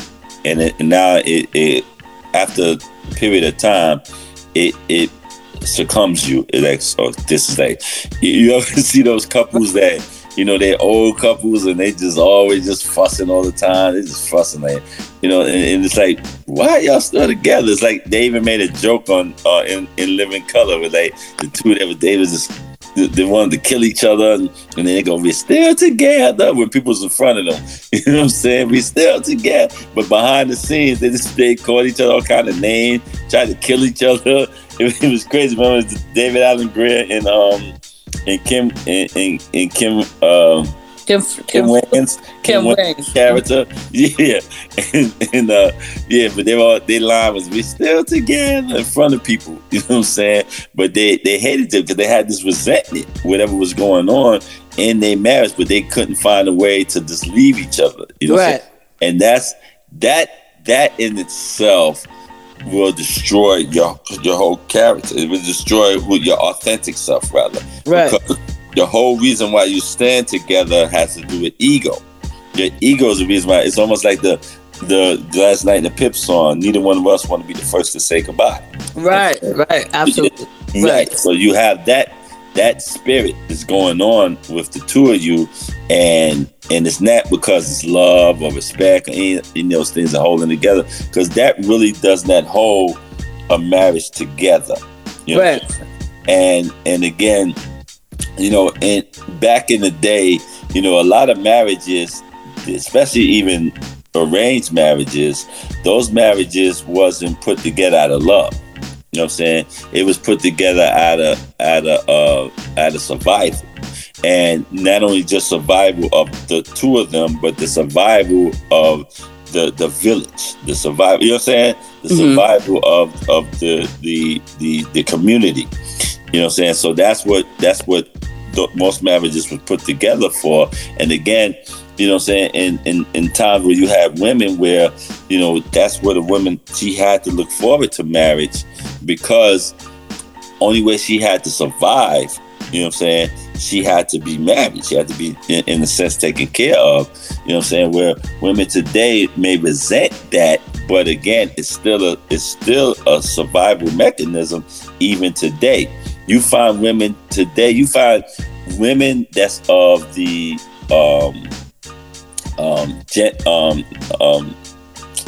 baby boomer era.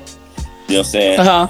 You have a lot of they say the later baby boomers that are now retired and so forth, that's never been married. I'm talking about women that have never been married, never had any kids, and they were career women.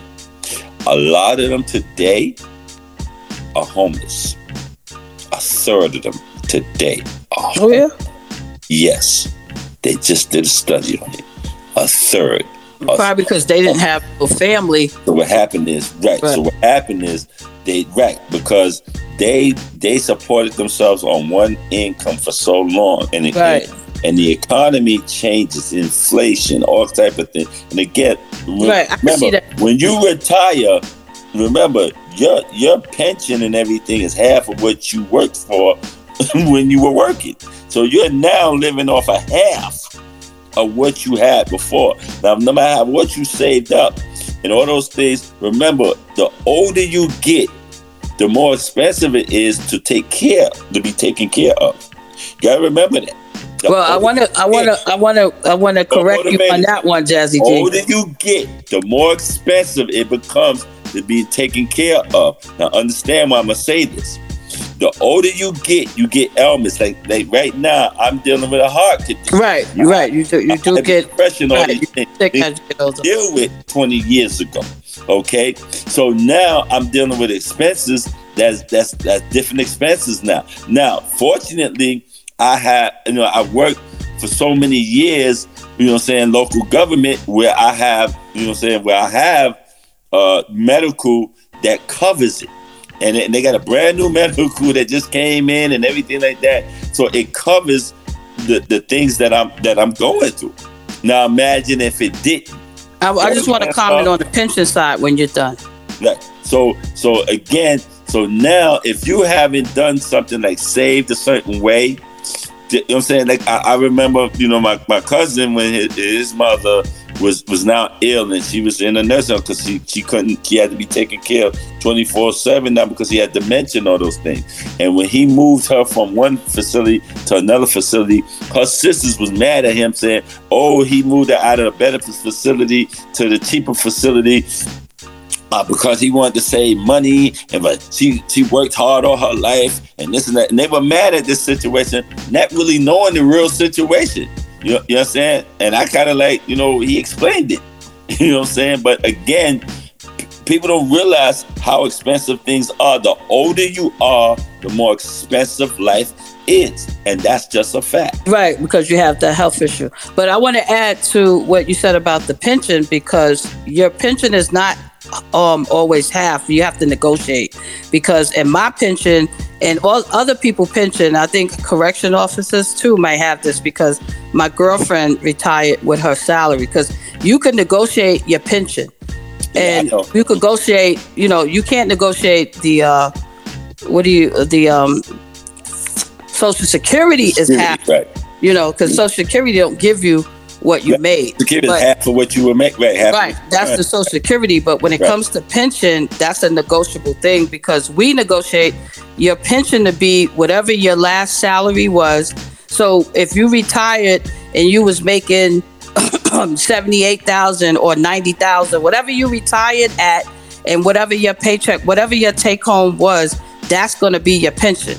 So that's a negotiated thing that you can always, especially if you have a union. So our pension is not going to be half. It's going to be what we retired at, what our salary was. And a lot of times that's how people survive, because they'll have their retired salary and the Social Security, because that's two incomes now. Because I know my aunt makes more money retired because of the Social Security check and the pension check. You get what I'm saying? So my sister's the same way. Where her Social Security is actually her husband's Social Security. So you get that, and so she gets all of that. She gets the VA, this, that. Even when she was looking to buy a condo, she was eligible to like hundreds of thousands of dollars to buy a home through her husband's, pension and Social Security, because that's what she live off. I understand that portion, but again, it's how many women. And again, my sister still was married. Get what I'm saying? Married to a Vietnam veteran. I'm talking about a woman that's this career woman that they not married. They don't have children. They finding themselves. You know what I'm saying? Yeah, it's harder. Definitely homeless. They find those are those other older women that you see that greet you at Walmart. That's who is greeting you. You know what I'm saying? Well, I had some professional women. Right. I had some fears of that why I didn't have kids, because I thought about stuff like that. Like a lot of times when you see, because us as kids now, we take care of our mom. But one thing I shared with my family, and, even shared it, my ex-husband knew this, that I was really hurt that I didn't have children or couldn't have children because of that fact. Because a lot of times when you are, because, marriages, sometimes, we outlive each other. We sometimes, one dies. Mm-hmm. So when you look at your life and you think about the future, you already know somebody is going to pass away before the other. That's just life. Right? Now, imagine not having any children, because I was thinking about stuff like that. And my ex-husband used to say, stop thinking like that, because that was, really, really something that I was hurting deeply about, because I always said, like, I can't rely on my nieces and nephews. They ain't gonna. That's not their responsibility, because that's my brothers and sister kids. You see what I mean? Yeah. And so I was strongly saying that, because when you get older, because selling life insurance, I had plenty of conversations with older clients that were lonely with no kids to take care of them, and they wind up either in a nursing home or a senior place. And I've sat and talked, because I got insurance for a lot of people, but they had nobody to leave their money to, so they'll leave it to the church, or they'll leave it to different organizations and stuff like that. And that's the part of life that at a young age, once I didn't have kids, that burdened my thoughts, and it affected my marriage. And and when I talked about it in my marriage counseling, she was saying that that is what I have to learn how to deal with that with God, forgive God, because I blamed my ex-husband when he couldn't control nature. You see what I'm saying? Right. So those things. Needed someone to blame. You was angry at God. I was right. Yeah. Right. We do it all the time. So that's why I was saying, like, that was a big deal to me, about, when I get older, because that's what you were saying about homeless and stuff.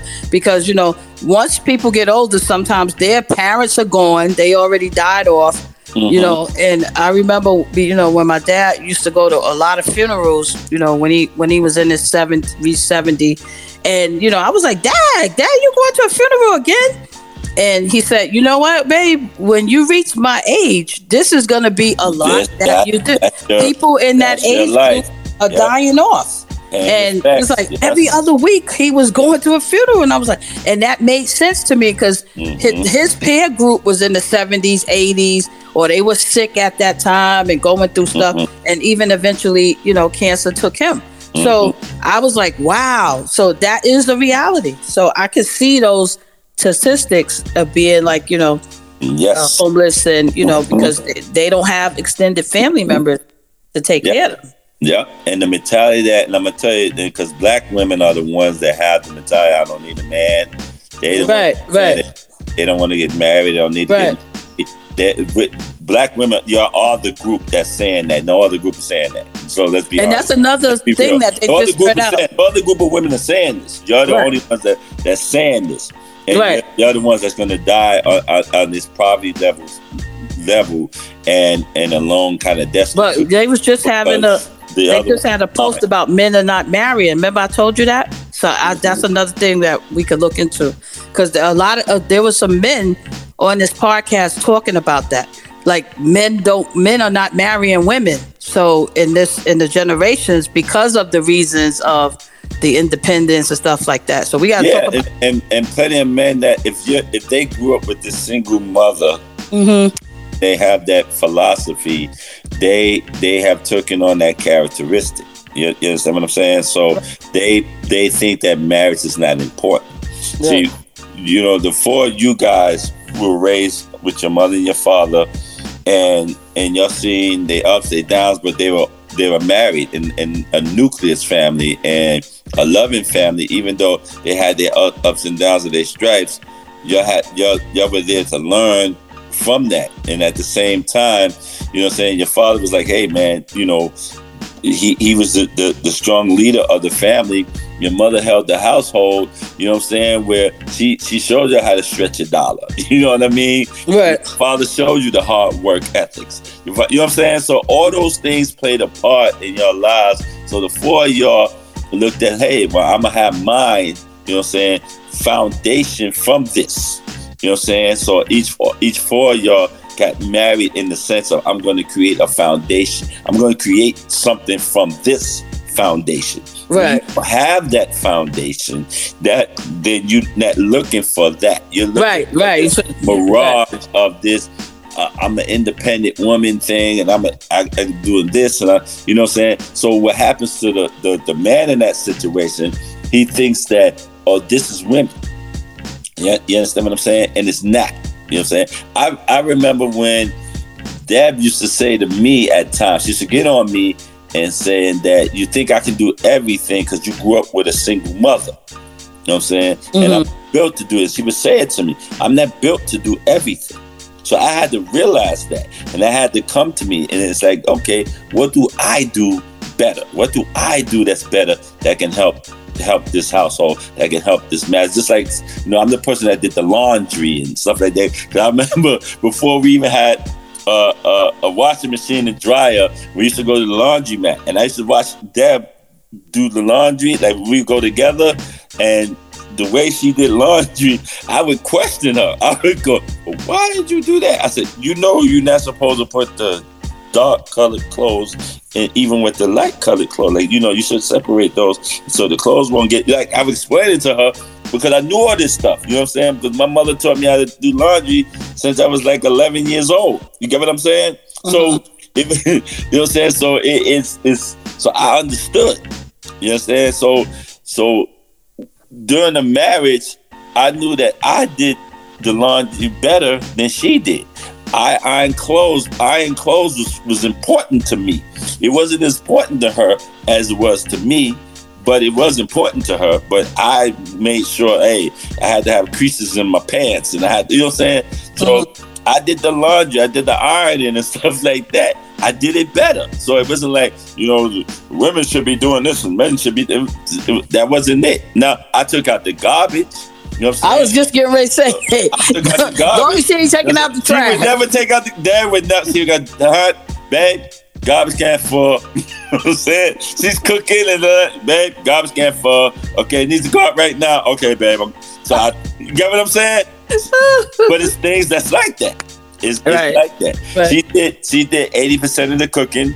You know what I'm saying? I did maybe I would say 15% of the cooking, and then the rest was takeout. You know what I'm saying? So, and then when the girls got older, then they started cooking. You know what I'm saying? So then it became they. You know what I'm saying? So we all kind of like, you know what I'm saying? Where Deb did when it got to the point where Cassie came back, she did less and less of the cooking. You know what I'm saying? But even with that, because Cassie had took her left arm, you know what I'm saying? I became her sous chef. You know what I'm saying? So she was showing me how to do certain things. And even now, which was a kind of a blessing I look at, because there's certain things I want to try now. I want to cook it because I not only that I just watch her cook it and know how it tastes, but I cooked it with her. You know what I'm saying? So now I know the process.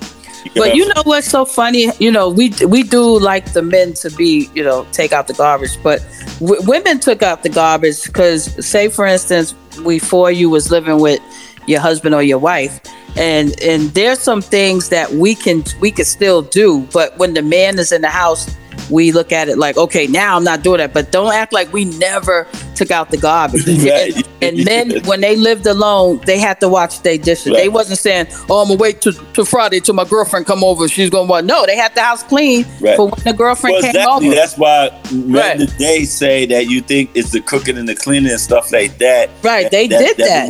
Right, that's not what they said. Well, I'm doing that before you, so that's not what I'm looking for. And that's why I said that saying about the housewife is far-fetched too sometimes, because a lot of men are saying we don't really, they would accept it, like you said, if we do it, if you do it, but that's not a part of what is majorly important to some men.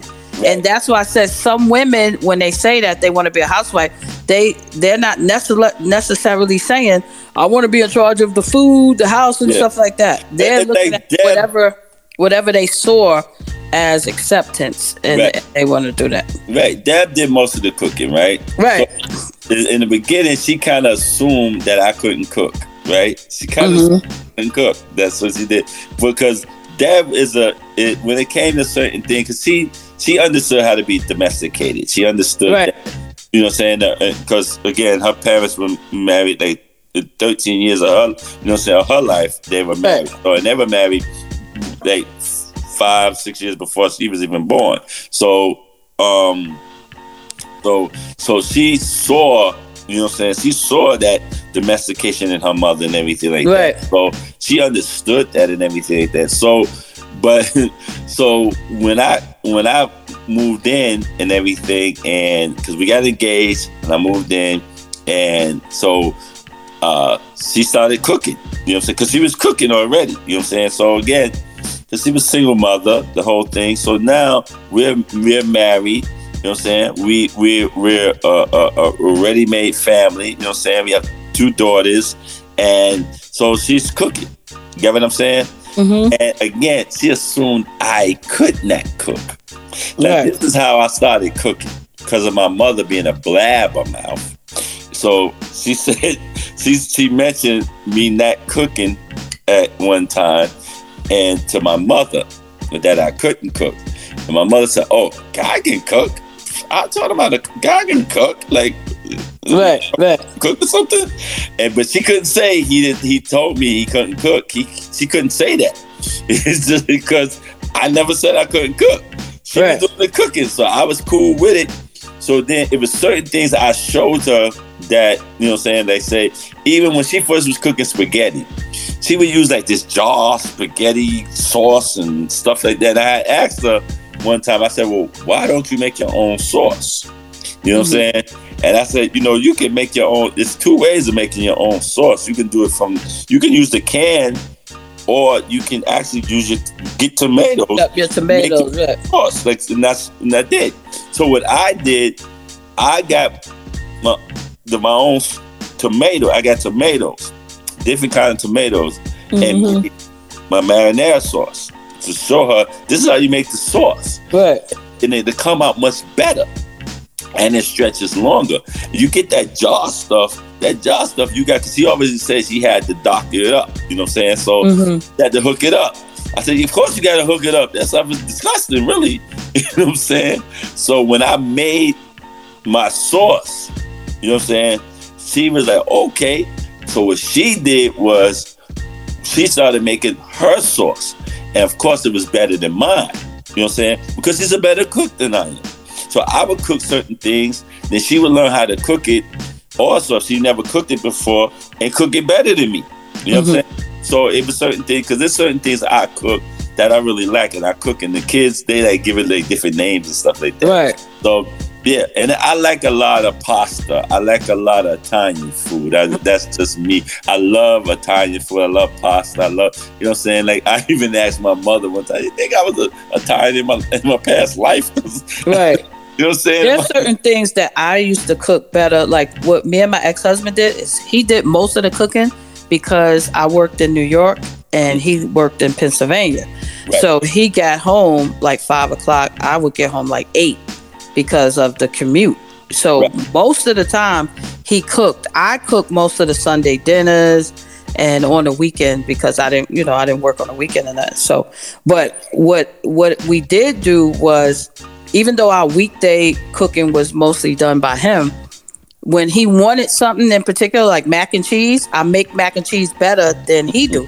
So if he wanted mac and cheese, then I would put the cheese, everything together the night before and just put it on early in the morning because I didn't leave out, so he could have. So I did make some sacrifices for the things that he liked.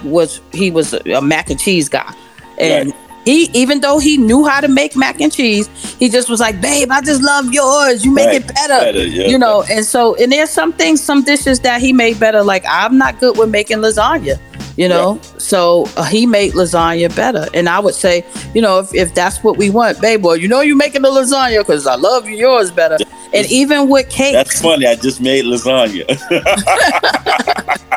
But it's funny that, people used to think I do that just so I couldn't cook, because my brother-in-law, when my brother-in-law used to come over and Alex was cooking, he was like, because Terry cooked everything, but her husband was good at all the meats, like roasting the chicken. Like she would make anything other than the meat.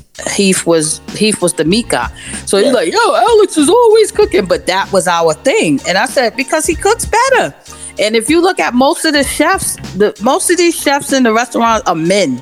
Yeah. You know what I mean? Yeah, so it's not necessary. Yeah, most chefs are men, most cooks are women. Yeah. Right. Yeah. So they have this, I think what I've seen is that, because my mother, I never seen my father cook, but once in a blue moon, like if he got up early and made our breakfast, he even made that wrong. You know what I'm saying? Because my mother was the sole cook. Every once in a while, my father would make something, and we would look at each other because it didn't even have the presentation. You know how when you look at a meal and it looks good? Yeah, like my father used to be in that kitchen, look like a hurricane hit that kitchen. We never wanted to eat what he cooked. And he had his southern remedies. Like he like grits with ketchup on it. Like we're like, oh, we want butter. Yeah, right. Wow. Yeah, but the thing what I'm saying about what women do and what men do, because when we had neighbors, I'm speaking about me and my ex-husband. When the snow comes and he was out there more in the snow, I like the snow. Plus, being a tomboy, I would go out there and play more. Do the snow with him. Yeah, and my neighbor, snow. You mow lawn, but you plow snow. Right, the plow. That's what I mean. So my neighbor, his wife was like, "Girl, what you doing out here? Making her, working. Let him do that." And I'm like, "No, he's definitely doing it, but I just like it because I would plow. But we had this real, and I still got it. We have this like state of the art where the snow goes in different directions. And it looks beautiful. So I used to be out there playing in the snow, And so her husband, he said, he was like, oh, I wish, my wife was like your wife, because he used to see me do certain things that most women that got the husband in the house. They're not doing that. But you know, if there was a time where, you know, if he was plowing, then I'll be making sure that he had his breakfast when he walked in, because you know it's cold out there. Yeah, you know, but it wasn't like there was things that I didn't know how to do coming from the cities, that living in the suburbs, suburban things that I didn't know how to do. So things like, so she had to actually teach me. So like mowing the lawn, I didn't know how to mow the lawn. She taught me how to mow the lawn. Right. So now, of course, I got great at it, but I'm much better. You know what I'm saying? And she could do it because I learned more about it. And plus, I'm gonna tell you another thing that I did, because certain things because she grew up in the house, I grew up in an apartment. I had super, she didn't. So she, you know, her father beforehand, he would fix things, and then after that, they had to have, you know, a handyman come and do things. So I wasn't really a handyman at things, but what I did do, because this was my in-laws' home before I brought it. First, so I used to call my father-in-law about certain things, and my brother, being that my brother was a contractor, a licensed contractor, my oldest brother Walter, I would call him up. Now he would explain things to me sometimes, like I knew how to do this stuff, and he would go, "Yeah, it's simple. All you got to do is whoa, Walter, you got to slow down, man. That's not, walk me through this thing. Take your time. I'm an idiot at this stuff." You know what I'm saying? Yeah. What I did was I learned. I got a chance to learn how to fix things because Home Depot have classes, and they used to have these classes that the night classes was like Tuesdays and Thursdays, something like that. So I can go to these classes because if you go into Home Depot, they would have these classes, and then it's like on this board, and it would tell you what days they would do certain things. So I was like, okay, they're gonna be about plumbing or fixing this or fixing the faucet or da-da-da. So I would say, okay, so I'm gonna go to this class to learn about that, or I'm gonna go to this class. So that's what I would do, and actually learn how to do different things in the house. And the other thing, like I mentioned before, when I do hire guys to come in to fix certain things like the plumbing, electrician, and all those guys, I sit and talk to these guys and learn some of this stuff from them. You know what I'm saying? So I can pick up on minor things that I can do. And they would say, "Oh, this is something you can do yourself. Oh, this is something you can do yourself." Cool. So if it's a DIY situation, cool. And that's what the classes are called at Home Depot. It's called DIY. And you can find out. And I think they still do it at Home Depot and everything. I haven't been in one in years, but I believe they still have it. But that helped me tremendously because I had no idea doing a lot of things. And I had to learn the furnace. I had to learn you know what I'm saying? It was like the simple things I had to learn that Deb knew how to do because she grew up in the house. Right. She knew about it. You know what I'm saying? Right. Even if she didn't know how to fix it, she knew about it. And then I had to. Right. You know what I'm saying? And that's what it takes. It takes just learning different things. But again, as the man, you know, it's certain things that become the man role, of course. It's certain things that become the woman's role, of course. You know what I'm saying? So it's I believe there are gender roles. I believe there still are gender roles. You know what I'm saying? So and again, because again, you women, you're looking for the 3 P's in a man. You know what I'm saying? Protect, provide, and produce. That's what you're looking for, okay? And men are looking for the woman to be the nurturer, to be the submissive, and to be the what's the third one? It always leaves me. But caring, you know what I'm saying? It's like the caring thing. They want respect. Respect. It's respect, nurturing, and submission. That's what men want from a woman. Right. And that's what the gender roles. That's our nature, though. And if we go against nature of things, that's why we clash with each other. You know what I'm saying? I think that the clash is what's holding us back.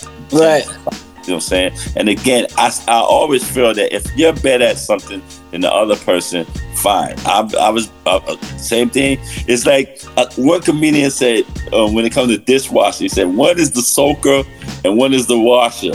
And so I was laughing at that because guy was like, because I would soak dishes for days. And then Dad would wash the dishes. You know what I'm saying? Like, geez, still got these dishes soaking. Like, let me go wash these things. That's what happens in a marriage, you know what I'm saying? He said, one's the soaker, one's the washer, you know what I'm saying? But it's like, it had to, you know what I'm saying? I had to be more of like, okay, I got to get on the ball here. You know You know what I'm saying? And then when we got a dishwasher, it was all good. So we just... That's what I said.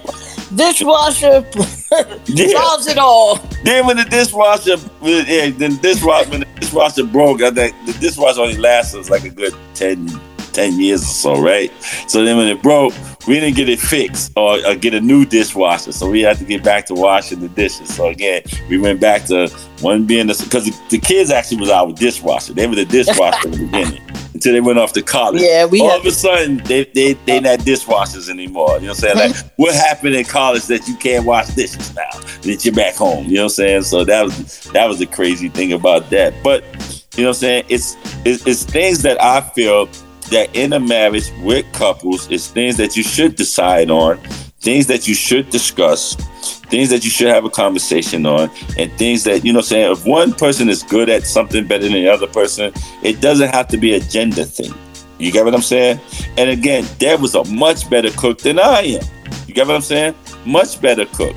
So why trial and error with my behind trying to cook things that it probably, like you said about your father, that is a waste. So your mother was like, yeah, okay, that's not gonna work. Yeah, she enjoyed cooking. You know? I got it. Yeah. So she used to apologize. Sorry, your father had to cook today. Yeah. But I'm not a bad cook. That's the thing. That's what my mother had said to Deb. She said, well, God can cook because she know I've cooked. Right. You know what I'm saying? That's the one thing my mother, like I said, about my ex-fiance. Can she cook? Because she never cooked. You know what I'm saying? That she never even tried. You know what I'm saying? So to my mother's like, yo, you never even tried to cook. You know what I'm saying? So it's like, what's going on here? You know what I'm saying? I know my son, he know how to cook, but you know, you're here with us. You know what I'm saying? And again, can she cook? You know what I'm saying? Because I never pushed that issue. You know what I'm saying? Or her cooking or anything like that. So my mother just assumed maybe she's not a good cook or something like that. And my answer was, I don't even know. Because she didn't cook for me.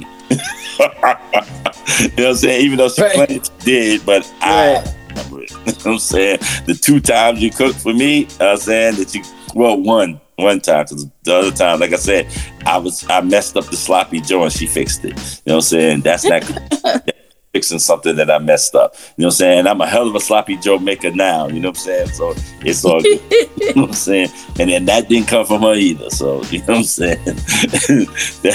So that actually came from another friend of mine that he knew how to make sloppy Joe like the bomb. You know what I'm saying? And I was like, yo, man, show me how you do this. And he did. You know what I'm saying? So it's all good. You know what I'm saying? But Nelson is giving us a wrap-up sign. You know what I'm saying? All good things come to an end. So motivates. Hit us up. Like I said again, hit us up. info@morningcoffee.chat. That's info@morningcoffee.chat. info@morningcoffee.chat. Hit us up, man. Let us know how you feel about today's subject and everything like that. Hopefully things will work out for Joe Smith and his wife Kesha and everything like that. And again, Joe, the invitation is here, right here on the Morning Coffee. You come on up here and talk to us, brother. Give your view on everything. Give it your inner everything like that. We ain't trying to get in your business. We just try to help people out. You know what I'm saying? That's what we do. Joe shouldn't have had that sloppy Joe. You got sloppy, Joe. Yo, and Star's not gonna bother you, Joe. I promise. No, Joe Smith was a good player, man. Promise, but you know, yeah, we gonna talk basketball. He come up. There you go. All right, so motivated. Let's take our deep breaths and let's say our affirmation, protection, prayer, so we can get along today, this Thrilling Thursday, and make it just that, a Thrilling Thursday. All right, so let's breathe in. Hold it. Release. Extend it. Breathe in. Hold it. Release. Extend it. One more time, beloveds. Breathe in. Hold it. Release. Extend it. The light of God surrounds us. The love of God enfolds us. The power of God protects us. The presence of God watches over us. No matter where we are, God is, and all is well. It's Thrilling Thursday with the motivator, Jazzy G. That is your affirmation, protection, prayer for the day, beloveds. You take that no matter where you go today. Man, be work, school, or play on this Thrilling Thursday. Remember, I love each and every one of you. It's not a damn thing you can do about it. Hey, Star. Yes, yes. Okay. You gonna be on the Blueberry Hill today? Like clockwork, you know it. It's Joe all Smith, good. come on that Blueberry Hill and teach your wife a lesson. We'll see your. You create an OnlyFans page too, Joe. I'll watch it. Burn. Hey, maybe I should get a OnlyFans page or something like that. Maybe, huh? You know what I'm saying? Call me Rolling Thunder. I don't know. I don't know. I know they have a big guy section, you know what I'm saying? Right. Big Teddy. Jelly Roll. Come see Teddy Jazzy G. Jazzy Jelly Roll. Yo, let's stop, man. Nelson losing his mind over there. Yo, me, Star, Nelson, we're going to take 2 steps in the red. Get on out of here, y'all. We love you. Peace.